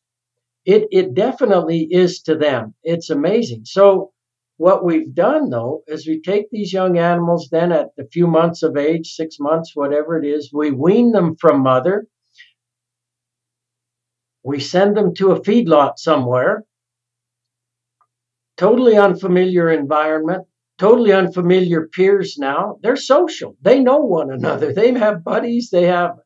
So imagine the amount of stress. And we've measured that. We've measured that in animals. So you've got this huge stress. Now, we put them on a total mixed ration formulated for the, quote, average individual. And again, I'm not, I worked with people in animal science my whole career and stuff and had great admiration. So I'm not trying to be, to be derogatory in that sense, but it's important points for all of us to think about. So we formulate this total mixed ration for the average individual. And it's a point I want to make as part of this. No two individuals are alike on this planet. They never have been. They never will be. You have genes being expressed in ever-changing environments. And then to keep things interesting, nature adds a pinch of chance. And so, a ton has been studied and written, chance bubbling up from the quantum level to the molecular level during development. So no two individuals are alike. They never have been, which is amazing to think about that, actually. It puts you in awe and reverence for that. I say God is a novelty generator. Yes, absolutely. Absolutely. God is a novelty, and you just got to appreciate that. So that means that some individuals are going to be overfed on that total mixed ration. Some are going to be underfed on that total mixed ration. No individual is going to be probably exactly fed on that ration. Let me make one other point about that. This could be endless digress, but since you raised it, we did studies with sheep and cattle both, where we worked with animal nutritionists, good friend, and we said, okay, formulate a total mixed ration to finish these animals on, and then we'll slaughter them and we'll see how they perform. And we'll feed one group of animals the total mixed ration. The other group of animals will give a choice of the ingredients that went into making that total mixed ration. Even depauperate as it is, we'll still give them a choice of corn and barley and alfalfa and corn silage and so forth. We'll give them a choice of the ingredients. That study with cattle was so interesting. So we looked at how much the animals ate, and the group that was offered a choice ate significantly less food than the animals fed the total mixed ration. And what we figured is that those animals on the total mixed ration, this relates to humans, were over-ingesting energy to meet needs for protein. Their protein needs for a lot of them weren't being met. So how do you do it? You over-ingest energy to end up with your meat. So there's an inefficiency. There's a cost, right? If we want to put it just in a capitalistic sense, there's a cost involved in that because the one group's eating far more food. The second thing was that when we looked at let's take protein to energy ratios of those animals, and we averaged the group that was given the choice, their line fell exactly on top of the line, I don't know if this makes sense, of the animals fed the total mixed ration. they were on average doing what the animals in the total mixed ration were doing, but there was no average animal. Some were above the line, some were below the line. Nobody ate the ratio of energy to protein. No two individuals ate the same food from day to no two individuals ever ate the same combination of those foods. No individual ever ate the same food from day to day. And that's with only a handful of choices. Then when we looked at once we'd slaughtered them, they, for people who know about the grading systems, they graded the same. So there's this whole business then of the average individual. That's the next point. A next point I want to make, and this was studies we did that really caught my attention. These total mixed rations are very high in grain, and it goes to the point that you made. Animals will eat some of the seeds of plants in the fall, but it's not a high grain ration that they're on at all when they're doing that. So we were doing studies to try to better understand how are animals experiencing toxins in plants. And they were simplistic. I know we really don't have a clue of all this, but one of the things we were doing, we were saying, does it make them feel nauseated? Do they get nauseated when they do that? And so we were showing that if we gave animals antiemetic drugs prior to the time that they were eating a toxin-containing food, they'd actually eat more of that food, which is not something you'd want to do, right? But it's just showing that we're knocking out a feedback system that allows them to sense that. But the same thing was true on high-grain rations. They ate far more high-grain ration when they were on antiemetic drugs. What's that tell you? They're sick. Those high-grain rations make them feel sick. And so you get these cyclic patterns where they'll eat and then they drop off, and then they eat some and then they drop off. So that's another problem with that whole deal. The last that I'll mention is imagine that somebody formulated, in a way, the ultra-processed food industry has done that. They've formulated total mixed rations for humans that are That's right, yeah. Are very high in high fructose corn energy sources and so forth. But imagine that someone formulated a ration for you, and that's all you could eat, day in, day out, every meal. That's all you ate. It doesn't take any time to show in studies how sick and tired animals get of trying to do that. And we would be the same thing. You couldn't stand it. You could not stand that food, and yet that's what they've got to deal with. So, I wasn't, goes back to something you said. I was never involved in trying to make money off of our research, anything like that during the years that I was doing the work. And it was a blessing, actually. It was a blessing not to be involved in any of, because the motivations were pure in that sense, right? Yes. I went to many conferences over the years where there'd be everything from people studying rats to people like me studying ruminants to people studying people. And we were all talking about the same principles and processes. We all understood how behavior works. But I used to think, and the guys from the food industry would give their talks and talk about how they were going to create the next product and so forth. And I used to think, boy, that's pretty clever how they're doing that. It's really, I wasn't using the word then, but it's a great way to hijack the system. And I used to think all the time, nobody really cares about a goat, a sheep, or a cow, but where the money is with people. If you want to make money, that's where you take these understanding of these principles and processes and you use it on the human food system. Well, now, as you're advocating, and me too, we've got to unhijack the system and get back to growing and eating wholesome foods and get the palate back in touch with two things have happened, and we can get into this more as we go. The flavors of wholesome foods, whether it's fruits, vegetables, meat products, dairy, have gotten blander and blander and blander. At the same time, ultra-processed foods have become irresistible. They've figured out how to do that. And so it's a double whammy that's really set us up for talk about a super hijacking of, and then we just have to look around and we see the obesity and diet related diseases. And that's a fact, as we all know, huh? Yeah.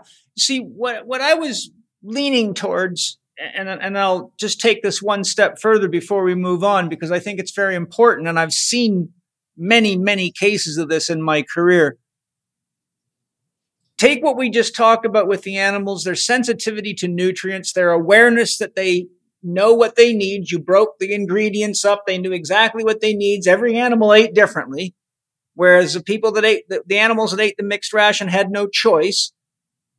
Now, we have those instincts inside of us, whether our ego consciousness is aware of it or not. Our liver's aware of it. Our kidneys are aware of it. Our heart's aware of it. Our lungs are, all the different systems in the body have their own needs for different chemicals and nutrients. And so when you look at the rate of anxiety today and the rate of depression and the rate of learning disorders and the rate of behavioral issues and the rate of violence in not only young people, but adults, the point I was trying to extrapolate from that is, imagine how much of the unconsciously motivated fear and anxiety rising out of the body that the person's unconscious of is actually affecting their conscious desires and behaviors, and how many people are being drugged because they're being labeled with ADD or depression or anxiety disorders, when really, how much of that's actually the animal body saying, you must eat real food. You must get some greens. You must eat some raw food. You're dying. Absolutely. It's a cry. It's a scream for help. Right. In its own way. And then you think about, so you grow your own food, we do too, and you know that when you grow it yourself, you try to find good varieties, and it's picked ripe. Yeah. Right? You pick it ripe, and we took some of things that we're growing to Colorado for this hike, and it was so cool to see. So let's take tomatoes that we've grown. Took a ton of those over there, put them in the salad the first night, and immediately one of the people said, "Wow, those tomatoes are incredible. Where did they come from?" Well, there you go. See, they know. Yeah, they knew. That's absolutely it. This doesn't taste like anything in the store. You're right. It doesn't, because it's been grown in good soil and it's picked fresh and so forth. And that goes to all the food. Huh? And the body then, as you're saying, you get unwholesome foods. That whole notion of let food be thy medicine, that is absolutely on target, right? Yes. And we've gotten so far away from that. I'll tell you of an experience I had. I think it was my son Mana's 3rd or 4th birthday party, and we had like 16 other kids and their parents come, and we went to a place. We rented a room and we hired an art teacher, and the kids did watercoloring and all that. But we brought food to the for everybody, and we had, all certified organic, top-notch salads, broccoli, a bunch of stuff. And I'm sitting there and I'm just looking around the room and I'm looking at what's on everybody's plate. And interestingly enough, not one child in the room had any vegetables on their plate except my son. And he was eating raw broccoli like it was candy. And several of the parents said to me at different times throughout the party, "Wow, your child really likes vegetables. I can't get my child to eat vegetables." And the other kids had cookies, cake, and a piece of meat. Instead of getting vegetables for dinner, they got whatever it was, chicken or whatever, and then they went right to the cookies and the cake, but they had no vegetables. And when the parents said that to me, they said, "Well, how do you get your kid to eat vegetables?" I said, "Well, the first thing you do is you feed them real vegetables from real soil, because the reason they don't like to eat vegetables is because there's nothing in them. But if your children were actually to go taste those vegetables, you might find that all of a sudden they want them." but they've been conditioned to think they don't like broccoli because they've been eating dead broccoli that's got nothing in it. And now they have to gravitate to whatever they think will fill them. And that is the cake, the cookies, and the meat that they've been conditioned to eat. And of course, we had organic meat there too. But I've seen over and over again, if you actually give children vegetables, like my kids walk right down and pick tomatoes out of the garden, peppers out of the garden. They eat them just like candy. In fact, the other day, this is a funny one. The girls cooked some fish, and they cooked the fish whole. And we have a guy that one of my students lives with us, and he helps us on the farm. And he said sitting at the table with Mana and Zoe, he goes, "Hey, have you ever tried fish eyeballs before?" And the kids said, "No, do they taste good?" He said, "Yeah." He said, "Here," and he popped the eyeball out and gave one to Zoe and one to Mana, and they loved them. And we had like several fish, and they ate all the eyeballs. They thought that was the greatest thing. And, recently we got a problem with squirrels, so we've been capturing squirrels and eating them. And the kids love the organs out of the squirrels, and they dig that stuff. Most people they're feeding their kids empty garbage, white meat chicken from a factory where the chicken's been living its whole life eating garbage, and it's been dying the whole time and scared to death the whole time. And, we could go off on a long journey on that one, but this is the very infrastructure, not only of our physiology, but our emotional health and our psychological health. Absolutely the case. Absolutely the case. And we've so detached from all of that, we aren't even aware anymore, right? And I just to second the point that you made, I think it's so true. You can understand totally why young children don't like fruits and vegetables when they're coming from the store. There is no there's no nutrition in that, no phytochemical richness. And so the body's saying, it's not even worth eating this stuff. And they're loaded with chemicals. Yes, absolutely. Then you add that on top of the whole works. So, yeah, and that's the issue then. But boy, when you can get people to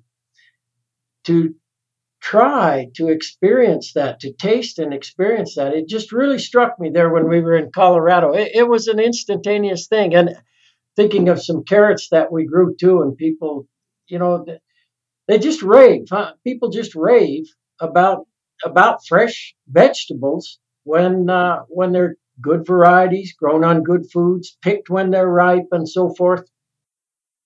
Yeah. Fred, even though there's an underground revival of awareness occurring at this time regarding the primacy of the soil and the soil food web, that it's emerging, that people are waking up to it. There appears to be dangerously little awareness of the importance of natural or organic farming principles and what is actually done to the soil, and therefore the produce, and the flesh foods people are eating. The fish farming industry is unregulated, and research shows that farm fish is even more toxic than commercially farmed animals. Currently, only 4 to 6% of the food eaten worldwide is actually real organic food. I make that distinction because there's so many bogus organic certifications out there. That means 94 to 96% of all the food eaten is not only dangerously toxic, but every dollar spent on such foods is contributing to the destruction of our topsoils and our ecosystems worldwide.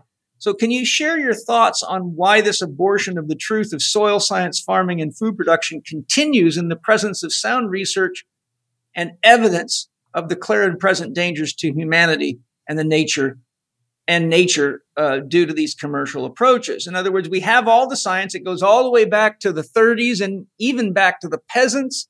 Rudolf Steiner talked about this. Rudolf Steiner was actually asked by the German government to intervene and help them figure out how to get nutrition back into the soil in the late 1800s before they were even using pesticides, because they realized there was a nutritional problem. And that's how biodynamic farming got created. Now, here we are, this is 2022. He was doing this in the late 1800s, and they thought it was an issue then.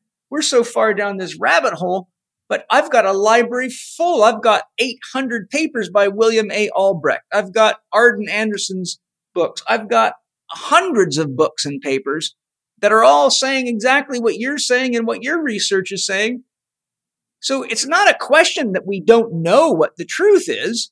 It's not even a question that truth's not available in universities. I can go to any university in the United States or probably anywhere in the world and within minutes find the very evidence that what we're doing is wrong. Yet these universities continue to do this, and so do labs, and so do food manufacturing corporations. The government turns a blind eye, allows it, and even has passed laws. So now, an example I'll give you is I show this to my students. I go, hey, look, based on current labeling laws, all they got to do is put artificial flavors.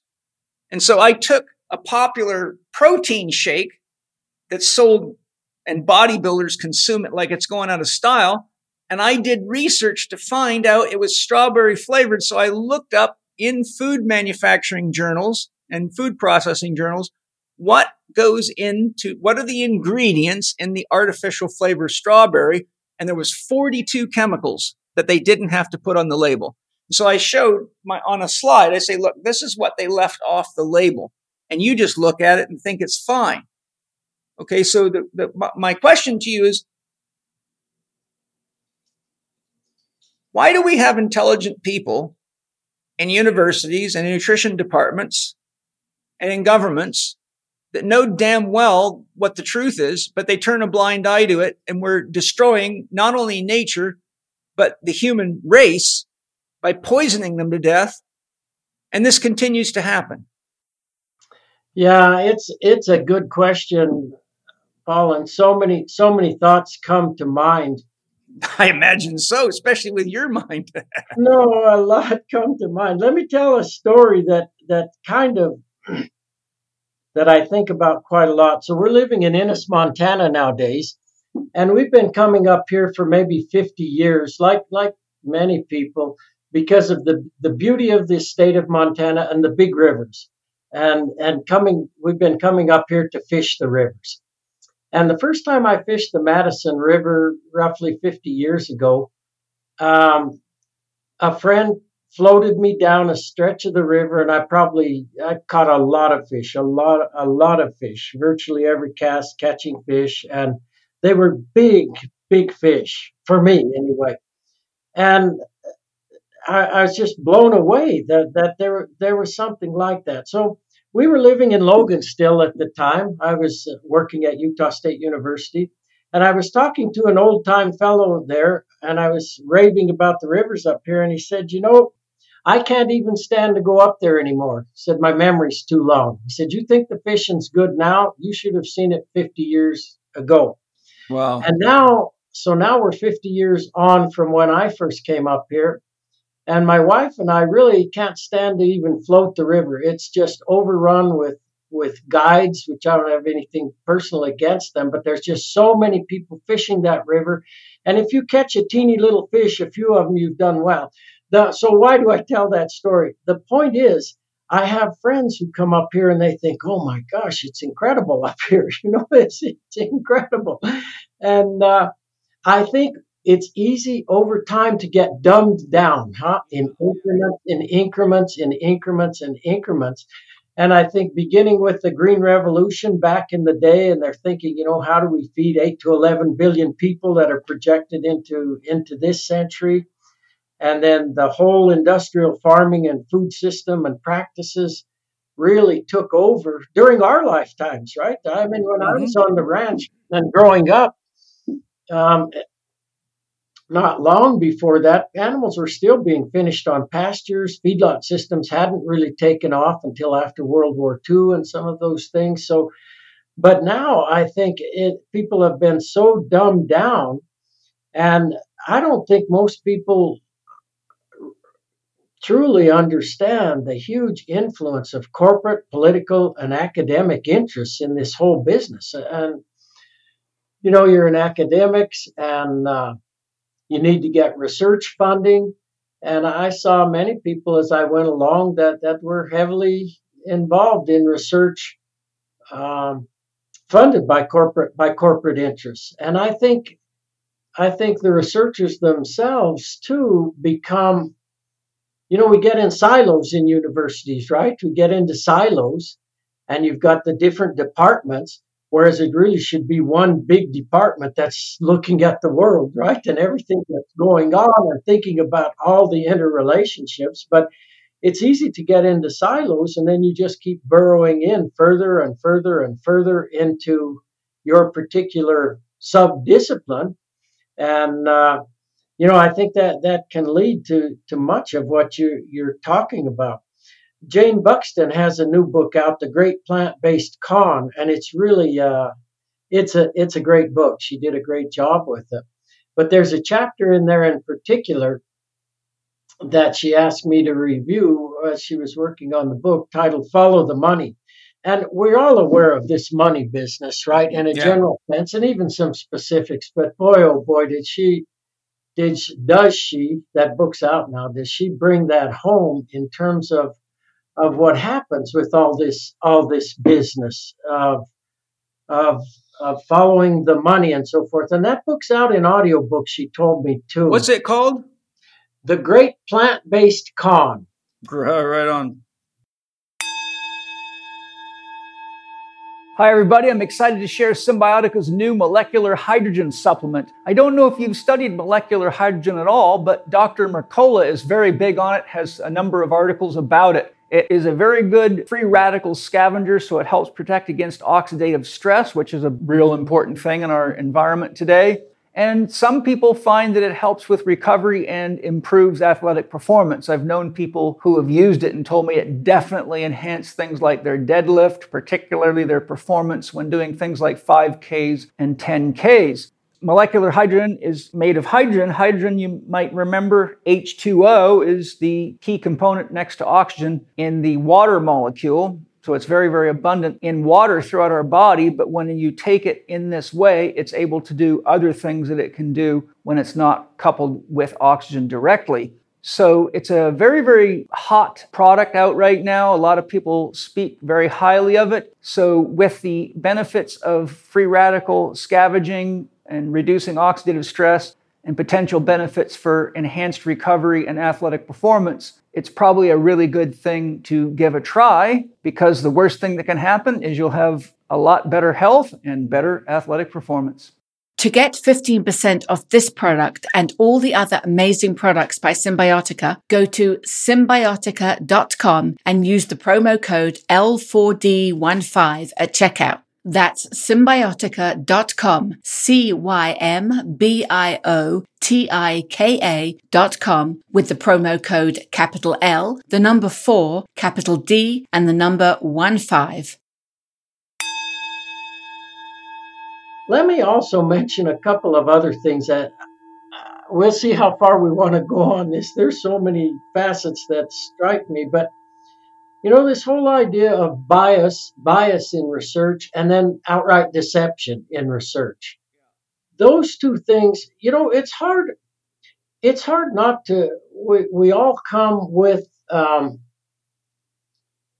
biases that we probably don't even realize, as a function of just being born and raised, you acquire certain kind of beliefs and so forth. So we all have that.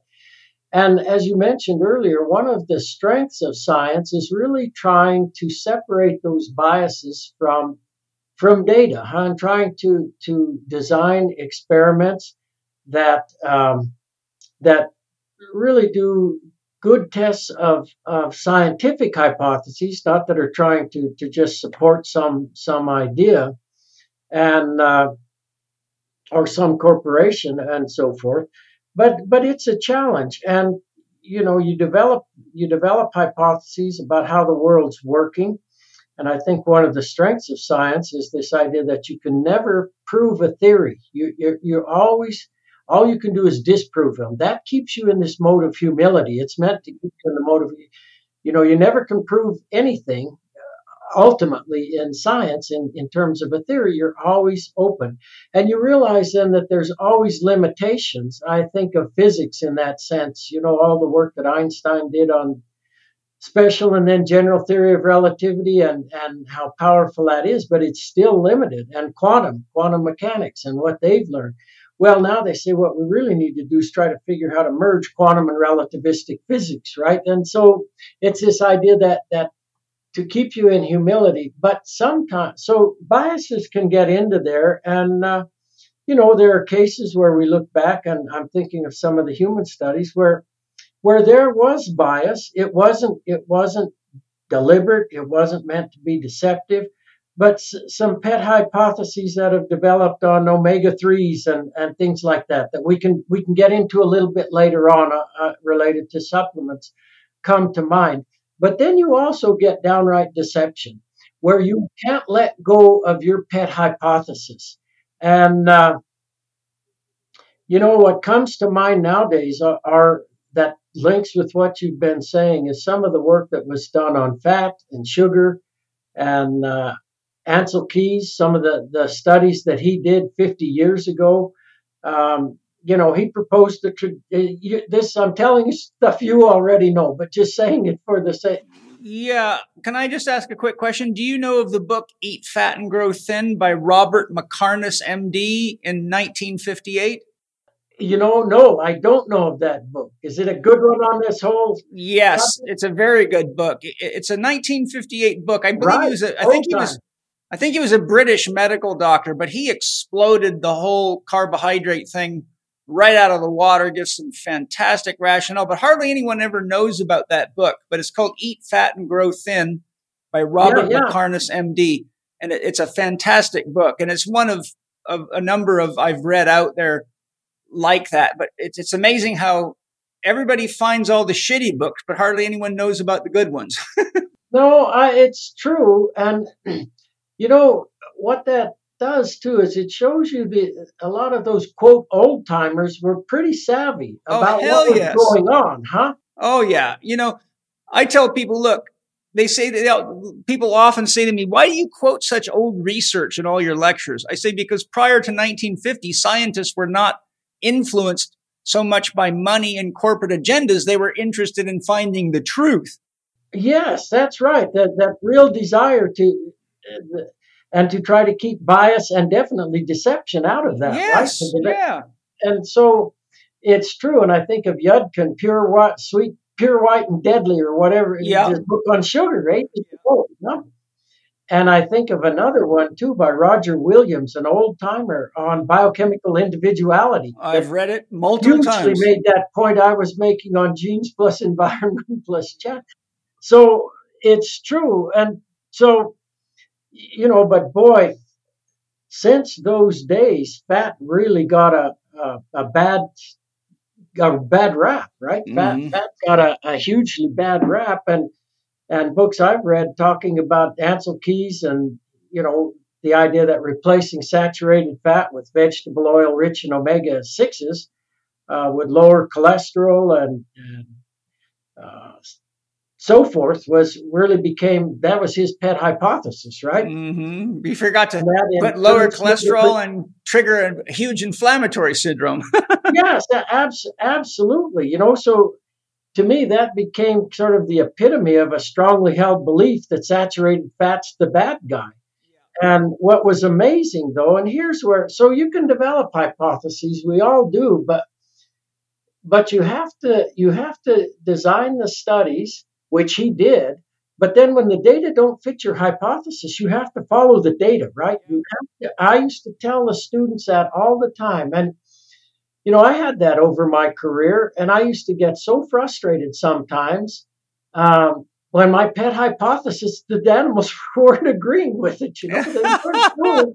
They weren't doing what I thought. And my wife, as wives will often do, would really, really, really put the knife in even deeper than. She said, and she was right. She said, well, you're about to learn something, aren't you? And of course, I was pissed off, actually, because it's frustrating. You've got to, but she was right. And what you learned is you have to go with the data. You have to go with the data. But so Ancel Keys does these two trials, the Sydney Diet Heart Study and the Minnesota Coronary Experiment.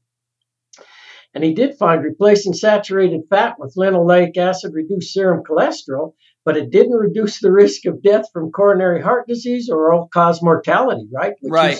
Those people weren't.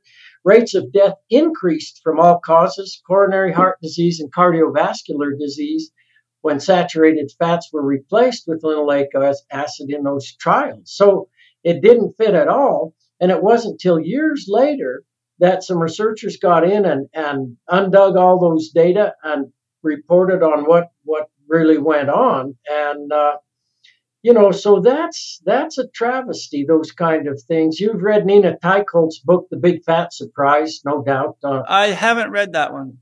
What she did was to document how a few researchers, through arrogance, bias, and institutional consensus, allowed hypotheses to become dogma, enshrined by expert committees and politicians.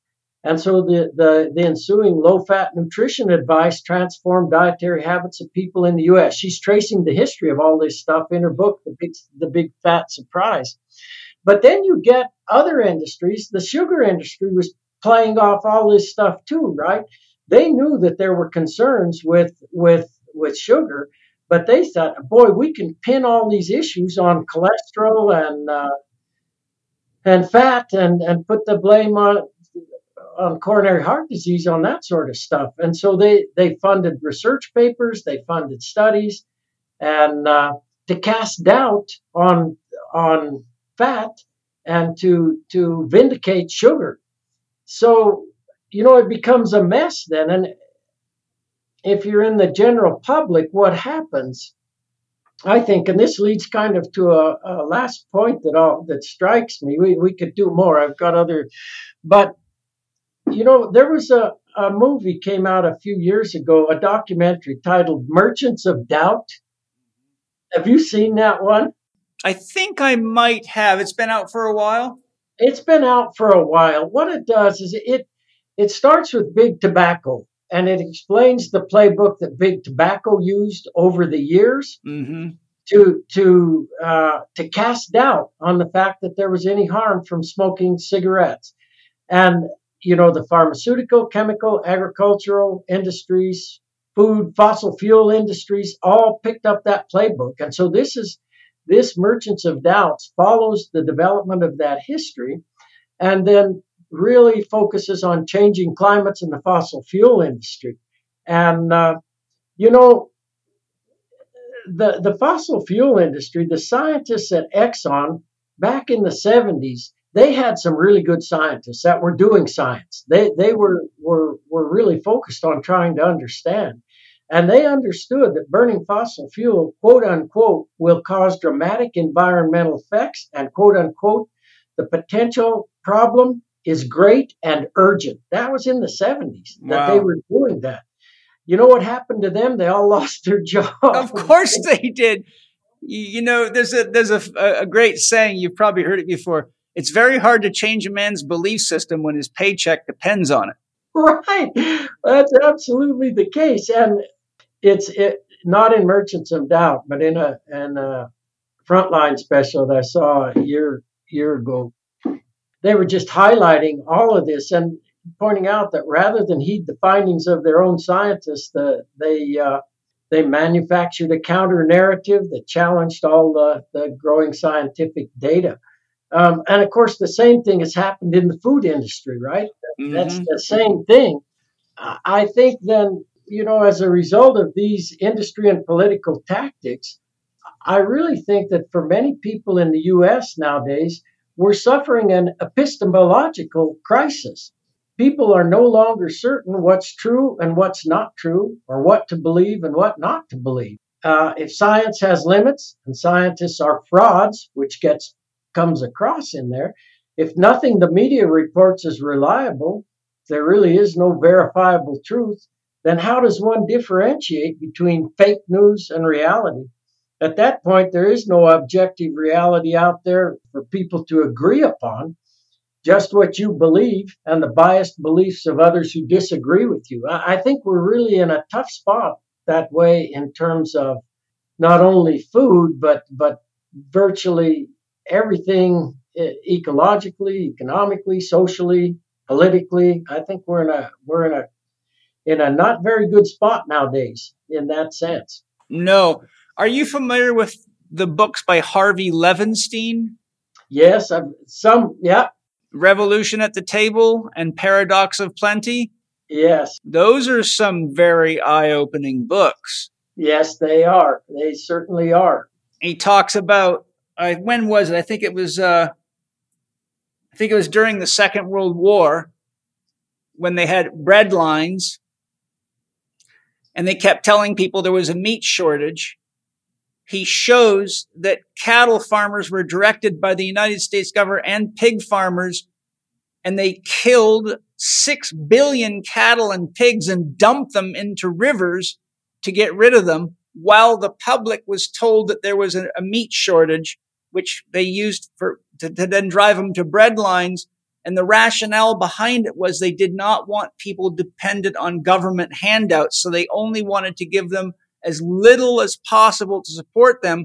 But meanwhile, billions of dollars worth of animals were killed and thrown into rivers and wasted.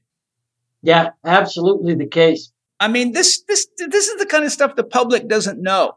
And this kind of information is critical to understand right now, especially since COVID started, because people that believe what they're being told by mainstream media and by social media do not realize that their minds are being hijacked.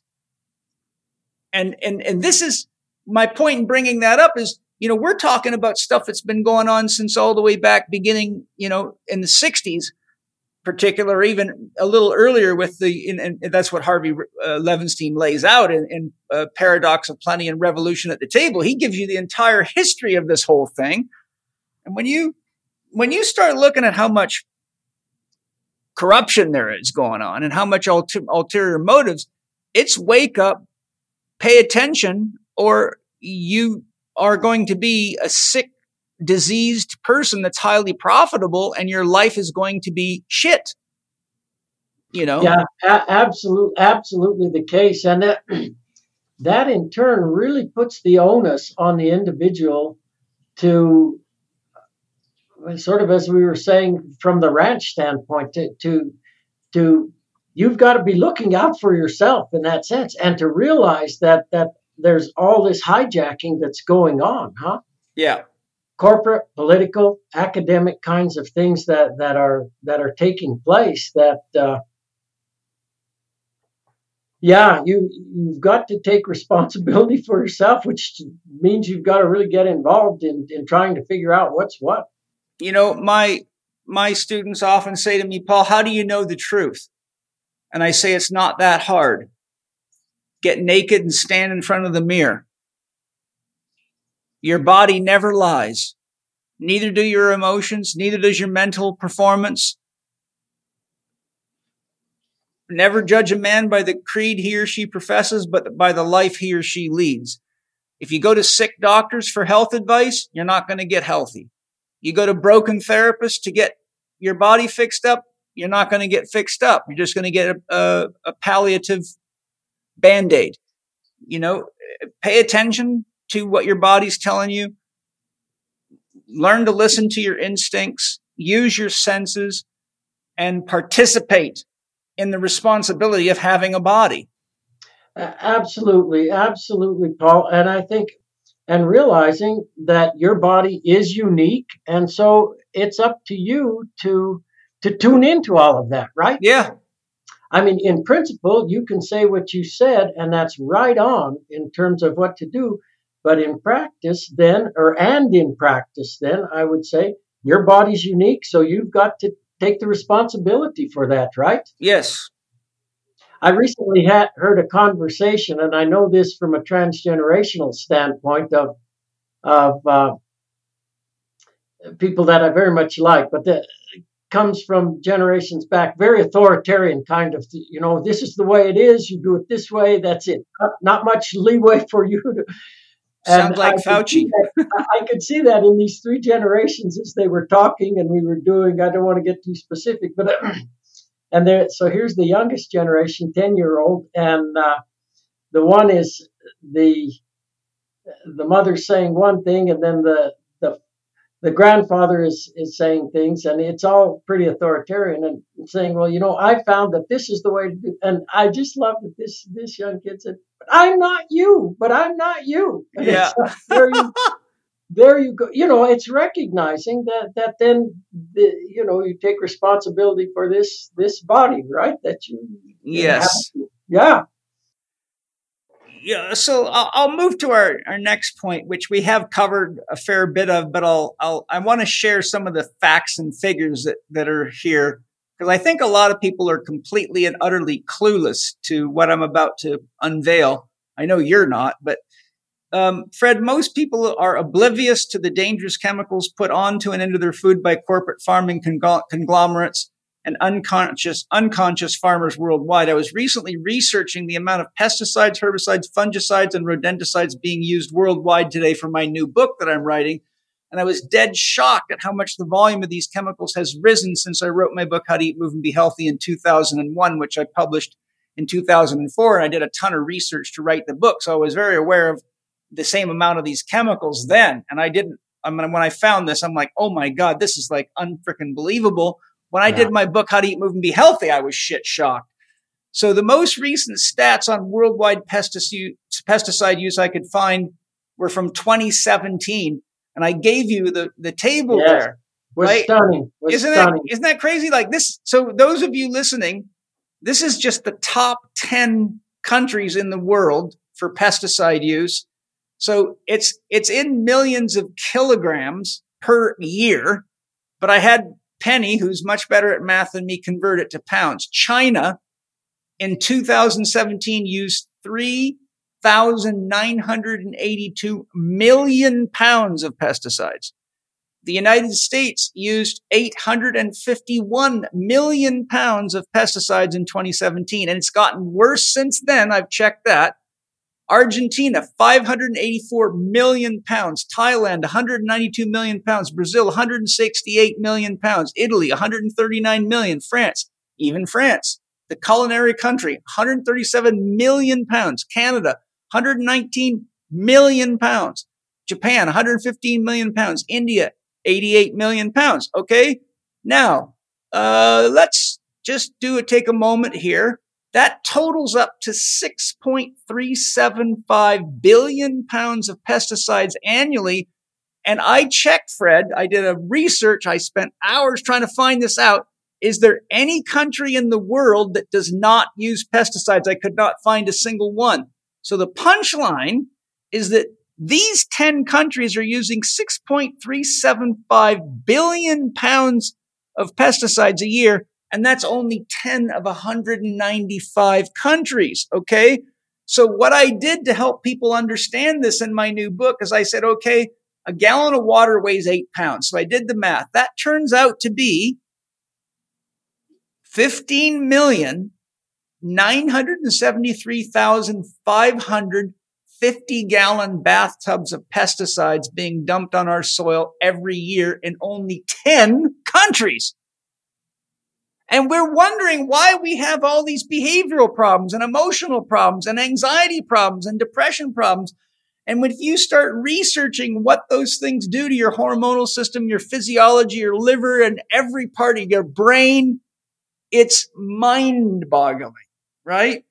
So I find it very interesting that those in the vegan and vegetarian movements rarely ever speak of the importance of eating from certified organic sources. The majority of the food they eat is toxic, dangerous, and paradoxically destructive to birds and wildlife in general and natural habitats, many of which the vegans and vegetarians claim to be eating vegetarian to protect. So, Fred, my question for you is, can you share your thoughts in this regard and any tips or suggestions you have for listeners to help them make better choices with food and purchases? And where do you think this kind of the abuse of science and nature is leading us? Yeah, very good, Paul. And such huge points. And again, I think I have several thoughts. I think this lack of awareness, though, of, as we've distanced ourselves, again, going back to where we started this conversation, from actually growing foods ourselves and being involved in that process and realizing what you just said about especially regarding industrial agriculture and its influence in terms of tillage, pesticides, and so forth. And that, in fact, you think you're not killing animals, but below ground and above ground, you're wiping out huge numbers of different creatures. So that point I think is really important for people to realize. And then going back to what we said on the sacredness of life. So, all that goes back to Rachel Carson's book too, right? Silent Spring. 60 years ago now, September 27th, 1962, she published that book. Wow. And she was warning, right, that this is, well, think now, if she was alive and she saw that tape, she'd say, well, I probably didn't have much influence, right, where it's all gone. I actually just printed a comprehensive article looking at her whole life, and it shows how the chemical industry just attacked her and tried to discredit her. And it's a shocking article. It's very thorough. And I'm like, here's someone who puts everything on the table to try to save humanity and gets turned into a punching bag. Yeah, absolutely the case. And all for the dollar, huh? And then goes back to the point we were just making about how merchants of doubt and how doubt is cast on anything that's valid. Like she was raising a hugely important point, and others have raised that too. But boy, that's where it can get discouraging. I want to raise another point that comes to mind. So why do we use all these pesticides and herbicides and synthetic fertilizers? Not only in industrial agriculture, but in our yards as well. It's huge, the amount that we use in growing things. And I want to raise a point that maybe your listeners aren't aware of, but it leads to tips in a broad sense of things. And, so we were talking earlier, I think, a bit about this. I mentioned that the plants produce these so-called primary compounds, energy, protein, minerals, and so forth. And then there's this vast array of secondary compounds. And I made the point that during the past 50 years, ecologists have learned of the many primary roles for secondary compounds. I put them under broad headings like protection from drought, their sunscreen. There are ways that plants actually protect themselves from other plants, keep allelopathic effects, and protect themselves from herbivores. They're used in production of the plant. Attraction of bees, for instance, you mentioned the bees, coloration, pollination, and growth. They're also vitally important in health, antioxidants, immune boosters, regrowth, and this is for the plant itself. So that's just a partial list. Now, here's what I find really interesting is that at the same time ecologists were learning of the values of these secondary compounds, agronomists were reducing their concentrations in both pasture plants for livestock to graze and in crops. So why did they do that? From the standpoint of pasture plants, we really took on an agronomic kind of viewpoint. Let's get the total mixed ration for pasture plant. Let's figure out a plant that has really high levels of growth, and we'll grow those in monocultures, and we'll fatten animals out there on those pastures on these monocultures. Why did they do that? And in the process, then we've got to reduce the concentrations of these secondary compounds. Why is that the case? They protect plants from being utilized too much. In natural plant communities, how does that work? If there's a diverse array of plants, what do animals do? They eat a little bit of this plant, a little bit more of that plant, a little bit of that plant. The plants are limiting the amount of use that the herbivores make of them, and it's spreading the load across the community. And animals are also figuring out complementarities. If I eat an appetizer of this plant, I can eat this plant a little bit more because they presumably don't know all the chemistry, but because the tannins in birdfoot's trefoil actually form complexes with the alkaloids and endophyte infected tall-fescue. There's all these but we moved away from that. In in crops, why did we do that? There's a cost to these secondary compounds. There's a cost to producing them. And so if you get rid of them, then you're able to produce more yield, right? The accent was always on yield, yield, yield. We forgot about phytochemical richness. So what that did, by selecting for plants that had lower concentrations of these compounds, we made those plants more susceptible to environmental hardships. In their stead, we've come to rely on fossil fuel-based pesticides, herbicides, and fertilizers to grow and protect plants in monoculture. Plants originally did that, though.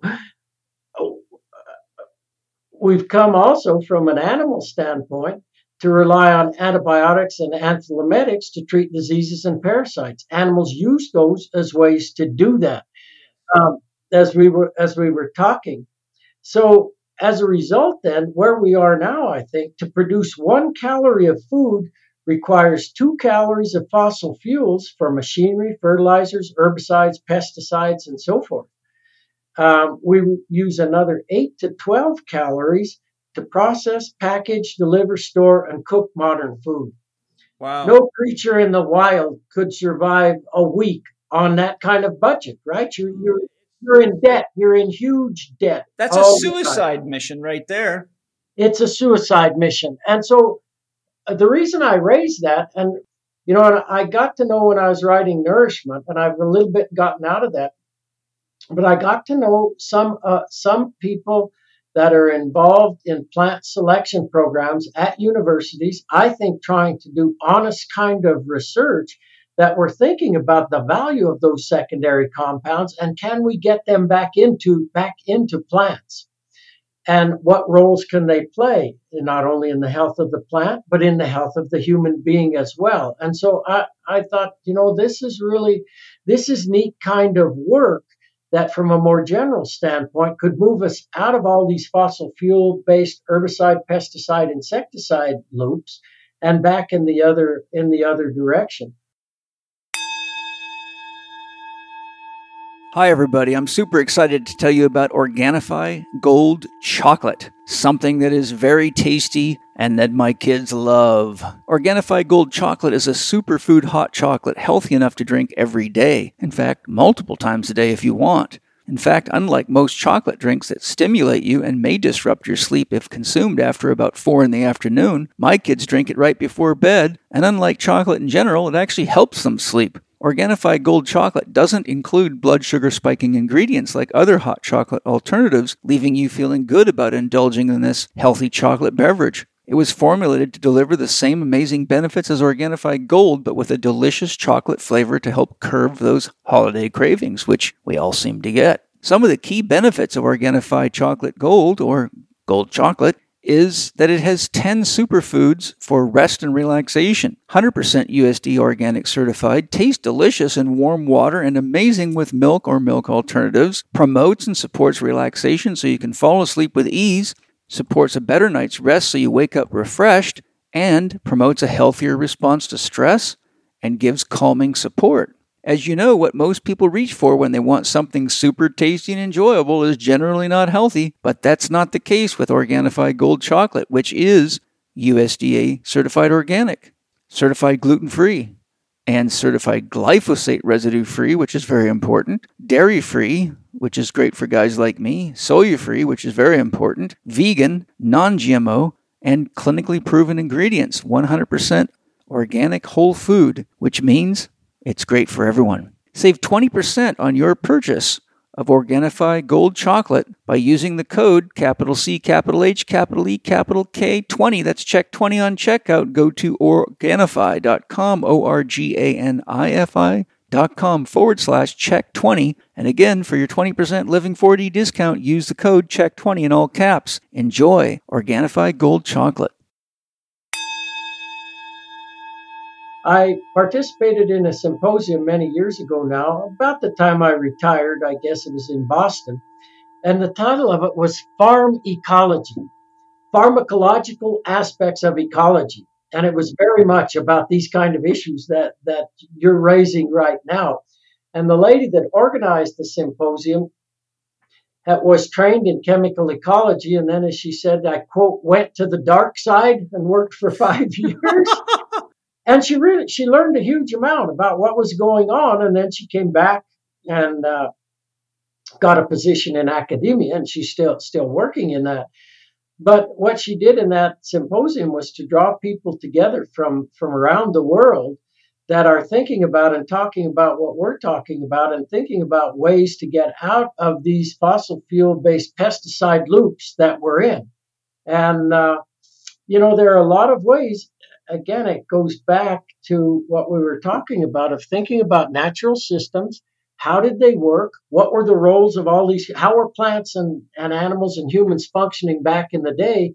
And how can we get back into those loops? So that's one thought, I think, for listeners, and I think too, to support people who are doing the kind of practices we're talking about.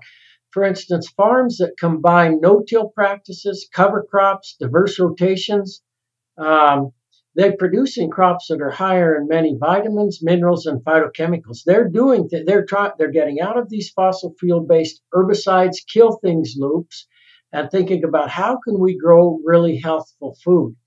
And there are some long-term ecological studies that show when you have diverse arrays of plants that are phytochemically rich, you increase the nutrient content hugely. You know this and you've talked about it, but you increase nutrient content hugely for herbivores as well as for human beings. You're also much better able to build up carbon, 30 to 90% more water and nutrient holding carbon in those soils. And so this whole idea of plant diversity, the value of plant diversity for the health of plants and for life below ground and above ground becomes very, very important. And the ability of those soils then to create life and to fix carbon in the soil. Listeners may or may not know that nutrient inputs from living roots are 2 to 13 times more efficient than litter inputs at forming both slow cycling mineral associated soil organic carbon and fast cycling particulate organic carbon. And what happens, these nutrients from roots stimulate microbial populations below ground, going back to the microbiome in the soil. When you have diverse arrays of plants and they're producing variety of these primary and secondary compounds and putting inputs into the soil, you create these diverse arrays of microbial populations.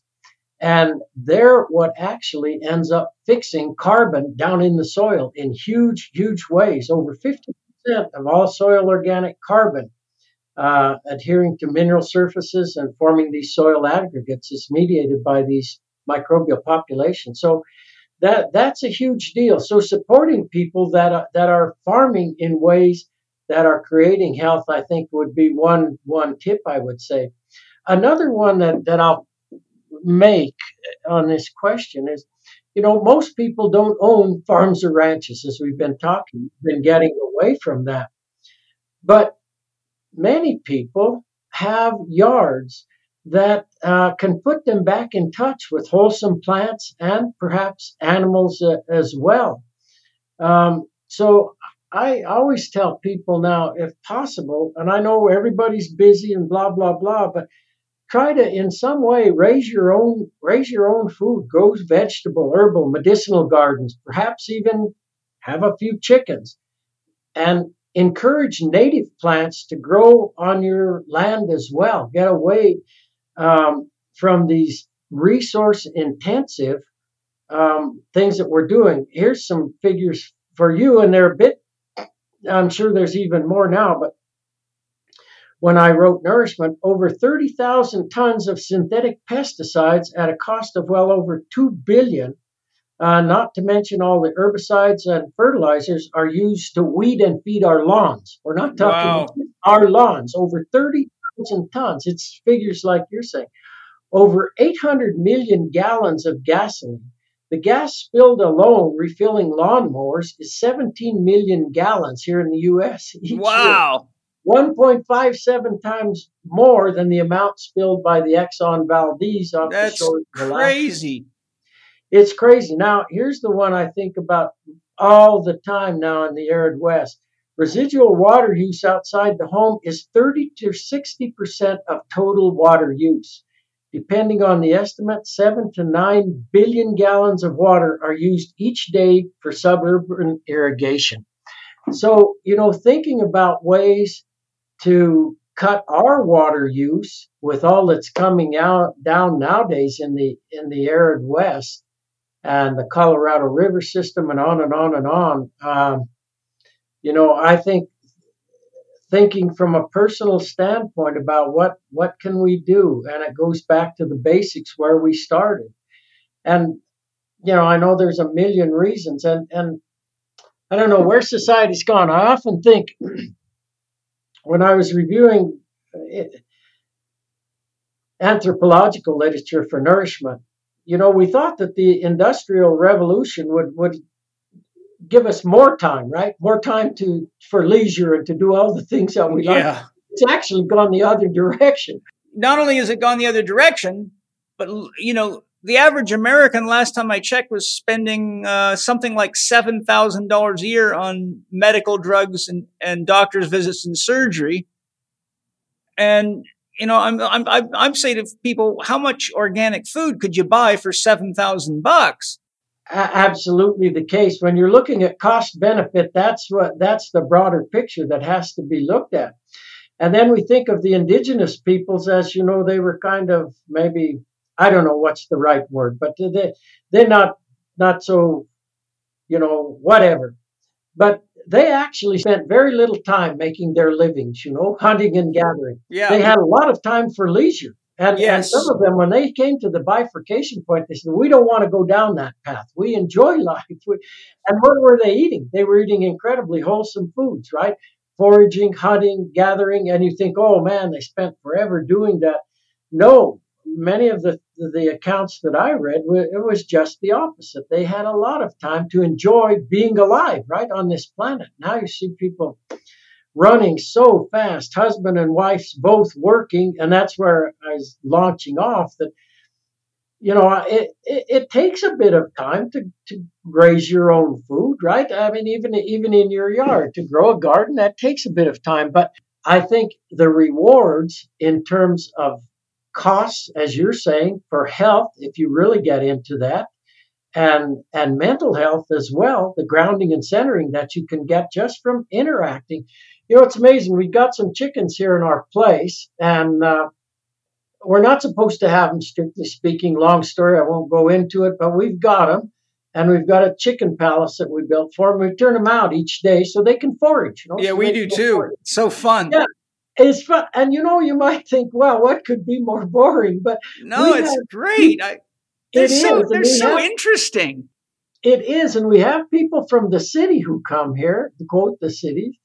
And it's amazing. They love to sit there. They say it's so calm. It's so peaceful. It's so, and just watching those birds pick here and pick there, and they come across the grasshopper and they chase it there and so forth. And, and it's interesting. So we designed this chicken palace with all these things in mind of how the chickens would maybe use it, and little roost in this part of the house we made. And it was so interesting to see how they end up, they much prefer the rafters that I built to the little roost. And just, it's that idea that creatures aren't idiots that you were talking about earlier, that there's a tremendous amount of knowledge and in plants as well, but you have to tune in and you have to pay attention, and you have to get on chicken time, right? You have to get on chicken time, you have to get on broccoli time, and then you start to quiet this ego chatter that's in the mind, and you start to realize I'm no different from that chicken or that goat. Or if you get into plants, 20 senses or more that they possess. And we think we're so clever, and it goes back to the herbicide part of this discussion. There's 596 herbicide-resistant plants on the planet now. Oh my God, that's so Plants dangerous. plants are the ultimate biochemists. Certainly I give credit to biochemists, and you take a class in biochemistry and you appreciate that. For science is what science did for me more than anything. It's just to appreciate, to get a glimpse of the incredible, phenomenal complexity and beauty of this world and everything that's in this world, from what we would consider, quote, inanimate rocks to the plants and the plants. It's just amazing how much is going on in the senses. They breathe, they inhale, they exhale. All these phytochemicals we're talking about, that becomes the language of these plants. That they have relationships. Yes, they absolutely have families. They talk to one another. They support each other. Yes, and they move nutrients. They communicate with the insects. I mean, there's a symbiotic relation. I mean, when you start looking at what's cut out of the mind of the people that are using chemicals, and especially genetically modified organisms, and how dangerous that is, because it totally is ignorant of all the effects that the genes have and how they're so intricately woven together. You're playing Russian roulette like I've never seen. It's unfreaking believable. You are. And you know what the plants and the animals are doing in relation to all of that? They're very quickly outsmarting GM corn, for instance, or GM cotton.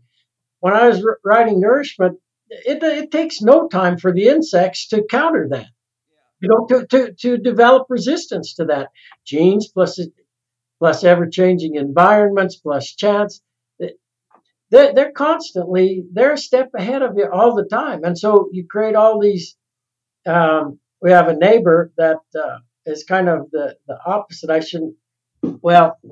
But anyway, into the total monoculture, bluegrass in the lawn. Not one weed is allowed, so we're going to put on the herbicide to no end. And she was telling my wife, this herbicide we got this year doesn't seem to be working so well. We must have got a bad bag. And my wife said, did you ever hear of antibiotic-resistant bacteria? Yeah. I said, yeah, she was in well, think about that in terms of weeds. That's exactly what you're doing. So you're selecting for dandelions that are resistant to 2,4-D, basically, is what you're doing.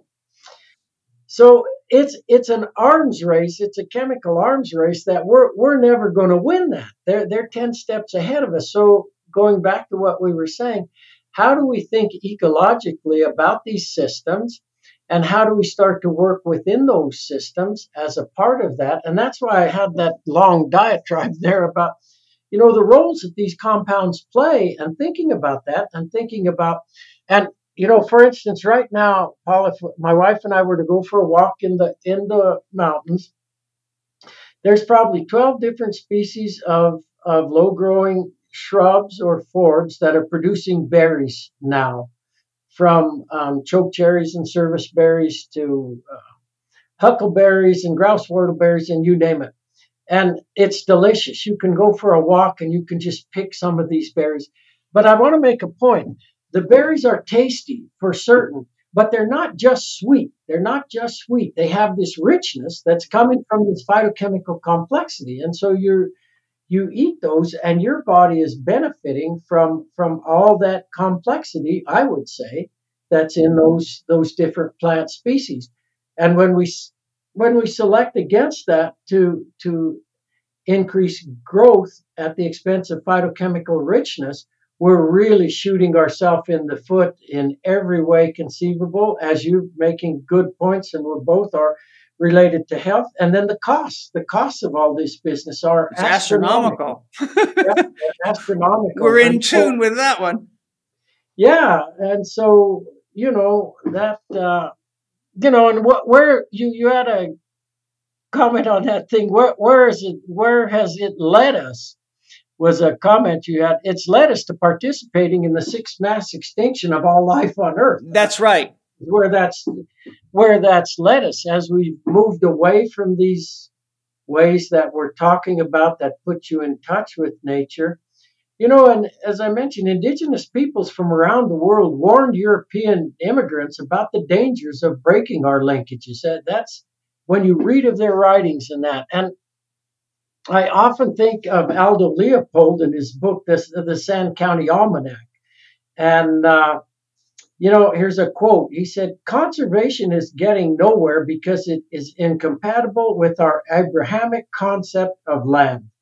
We abuse land because we regard it as a commodity belonging to us. When we see land as a community to which we belong, we may begin to use it with love and respect. There is no other way for land to survive the impact of mechanized man, nor for us to reap from it the aesthetic harvest it is capable under science. And he was talking the kind of science that you're of contributing to culture. So his book, that's 75 years ago, he's writing about that stuff in Sand County Almanac. And it was an impassioned plea. I've read that, the first part of the book is just these accounts of relationship with nature. And I know why he wrote it that way. He was trying to get people to think of the beauty of nature and every facet of it, and how just these touching stories of that. But he was trying then to get the company the company back in step. But, if he were to come alive again to now, I think he would, you just wonder in some ways, it seems like an inexorable march to the sixth mass extinction and so forth. But, we do what we can do and we try our best from what little we know. Huh? I often think for me. Here's sort of a joke, but not such a joke. No, you and I both know how intelligent plants and animals are, and just the way they've figured out how to get around all the chemicals and they become resistant, and so do the insects. The question is, what's going to happen when they realize that they need to get rid of us to survive? If I was a betting man, I'd bet they're going to get rid of us. They'll win that race. They'll win that race. But there's a lot more of them than us, and they're a lot older than us. People forget, they're a much, much older forms of intelligence than we are. In fact, Rudolf Steiner gives a description of the Christian cross that most people are unfamiliar with. He says, if you take the cross that's planted in the ground, from the ground up, the earth that it's planted in represents the soil and the life of the soil. From the ground to the horizontal beam represents the plant kingdom. The horizontal beam represents the animal kingdom, and from the horizontal beam up represents the human head. So he says, what you don't realize about that cross is the story of the evolution of man, and you are all that. And if you forget that, you're in big trouble. Amen. Amen to that. Makes me think of some of the writings of Stephen Jay Gould, too, talking about the little tiny things that really have been dominant on this earth forever. There's a few, quote, bigger creatures that come and go, but they don't last long. 99.9% of them that have ever been here are gone now. Yes. And we shouldn't in our hubris think that can't happen to us either, right? Absolutely. I have a friend who likes to say, don't ever say this can't happen to me, when I'm saying for us as a species, that's hubris to the max, huh? Yes. Are you familiar with the book 10,000 Years, Metabolic Man, 10,000 Years from Eden by Charles Heiser Worthen? No, it sounds like a fabulous book. It is. It's a fantastic book. He's a naturalist, and he gives extensive research, and he did a lot of research on how much time did it take the average hunter-gatherer society to meet their food needs from hunting and gathering? He calculated that the average hunter-gatherer society could meet their food, hunting and gathering needs in about 3 to 3.5 hours a day.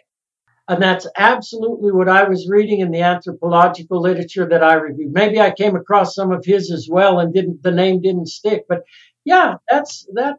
And they were able, this what strikes me, is they were able to so much enjoy simply being alive and a part on this planet, as opposed to just running constantly. Is it any wonder that there's so much emotional and physical stress and illness, huh? The life we live. He makes some other interesting points I'd like to share with you in the audience. He says, while the parents of the children, the young adults, were out hunting and gathering, the children were left with the grandparents, who were the wisest, eldest people in the tribe, who were responsible for educating the children because they had the most empathy, compassion, and wisdom, and they knew how to raise children because they had the most life experience. And then when the mothers and fathers came back from hunting and gathering, they spent the rest of the day having fun, doing arts and crafts, singing, dancing, and enjoying life. Amen. I think that's such a hugely important point that I love to make. So I mentioned earlier that these domestic and wild creatures end up in extended families. There's relationships within those families and so forth. And I often think that same thing and talk about it, when you've made the point, but it's, that value of extended family and parents and grandparents and the roles that they play. I think when I grew up in Salida, this little town of Salida, it was still a community. It's not now. And that's all gone. All that's gone. But so we had extended family. We had our parents, but we had the great aunts, the grandparents. And it's amazing to me. I've always thought how much I gravitated to those older people and how much I listened to them, their stories and what it was like. It was no cognitive, rational, analytical kind of thing. It was just like a heart level connection to them.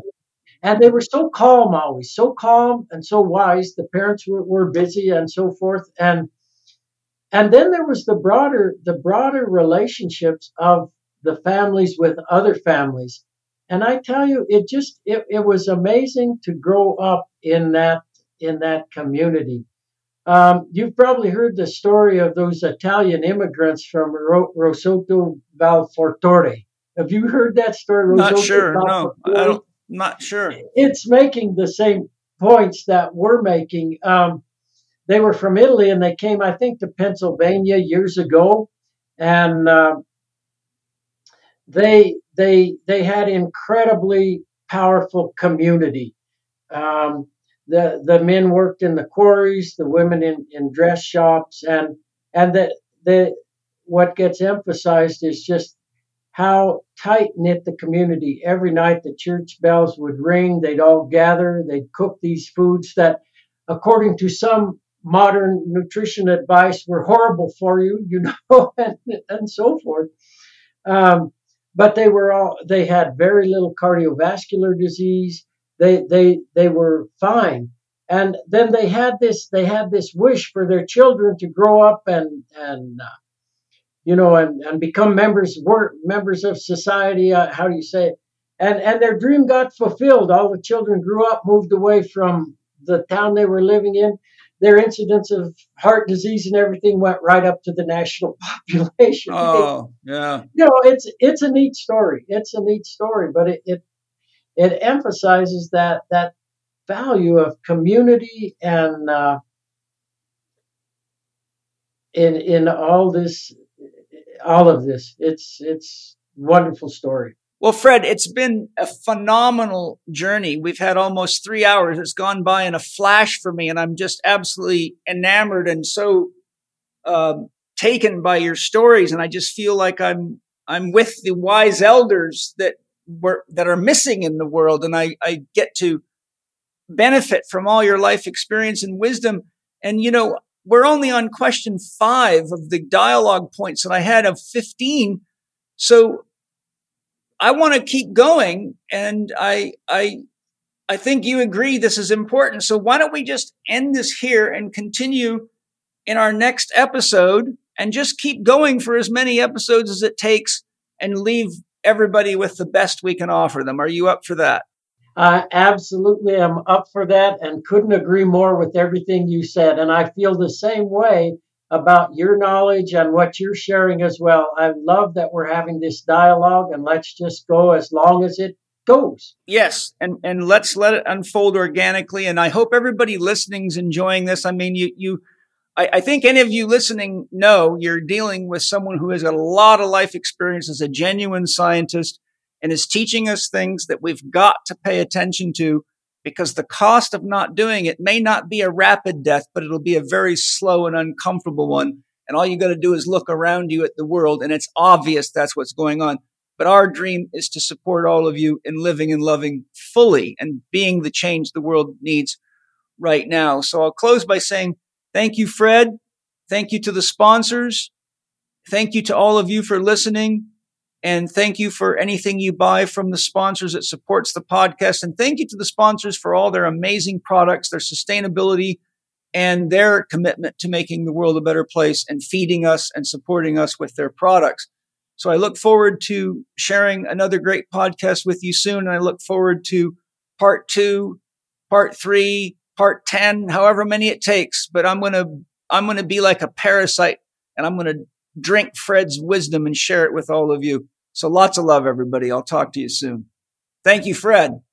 Thank you, Paul. It is wonderful to meet you and to see what you're doing. I'm happy that I can be a part of that. I'm happy that I can be a part of that. It's really, boy, and I love that I love all the stories that you've had. And that's the beauty, as you're saying, of the dialogue. It's a sharing of life experiences, and it's rich in that sense. Aho, great spirit. See you next time, everybody. Thank you for listening to Living 4D with Paul Chek and today's guest, Fred Provenza.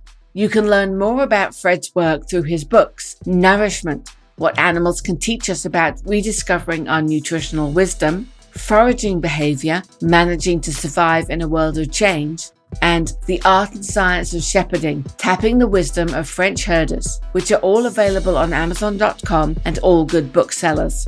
Follow Paul on Instagram and TikTok at paul.chek, on Twitter at paulchek, or on his YouTube podcast channel, youtube.com/living4D with Paul Chek. You can also watch more on Paul's blog at paulcheksblog.com or visit the Chek Institute site at chekinstitute.com to find Paul's e-learning courses, advanced training programs, and learn more about the Chek Academy. You can read the show notes and find links to the resources mentioned in this episode at chekinstitute.com/podcast. And if you enjoyed today's episode, please consider leaving us a 5-star rating and a warm review at the top of the show page on Spotify or at the bottom of the show page if you are listening on Apple Podcast.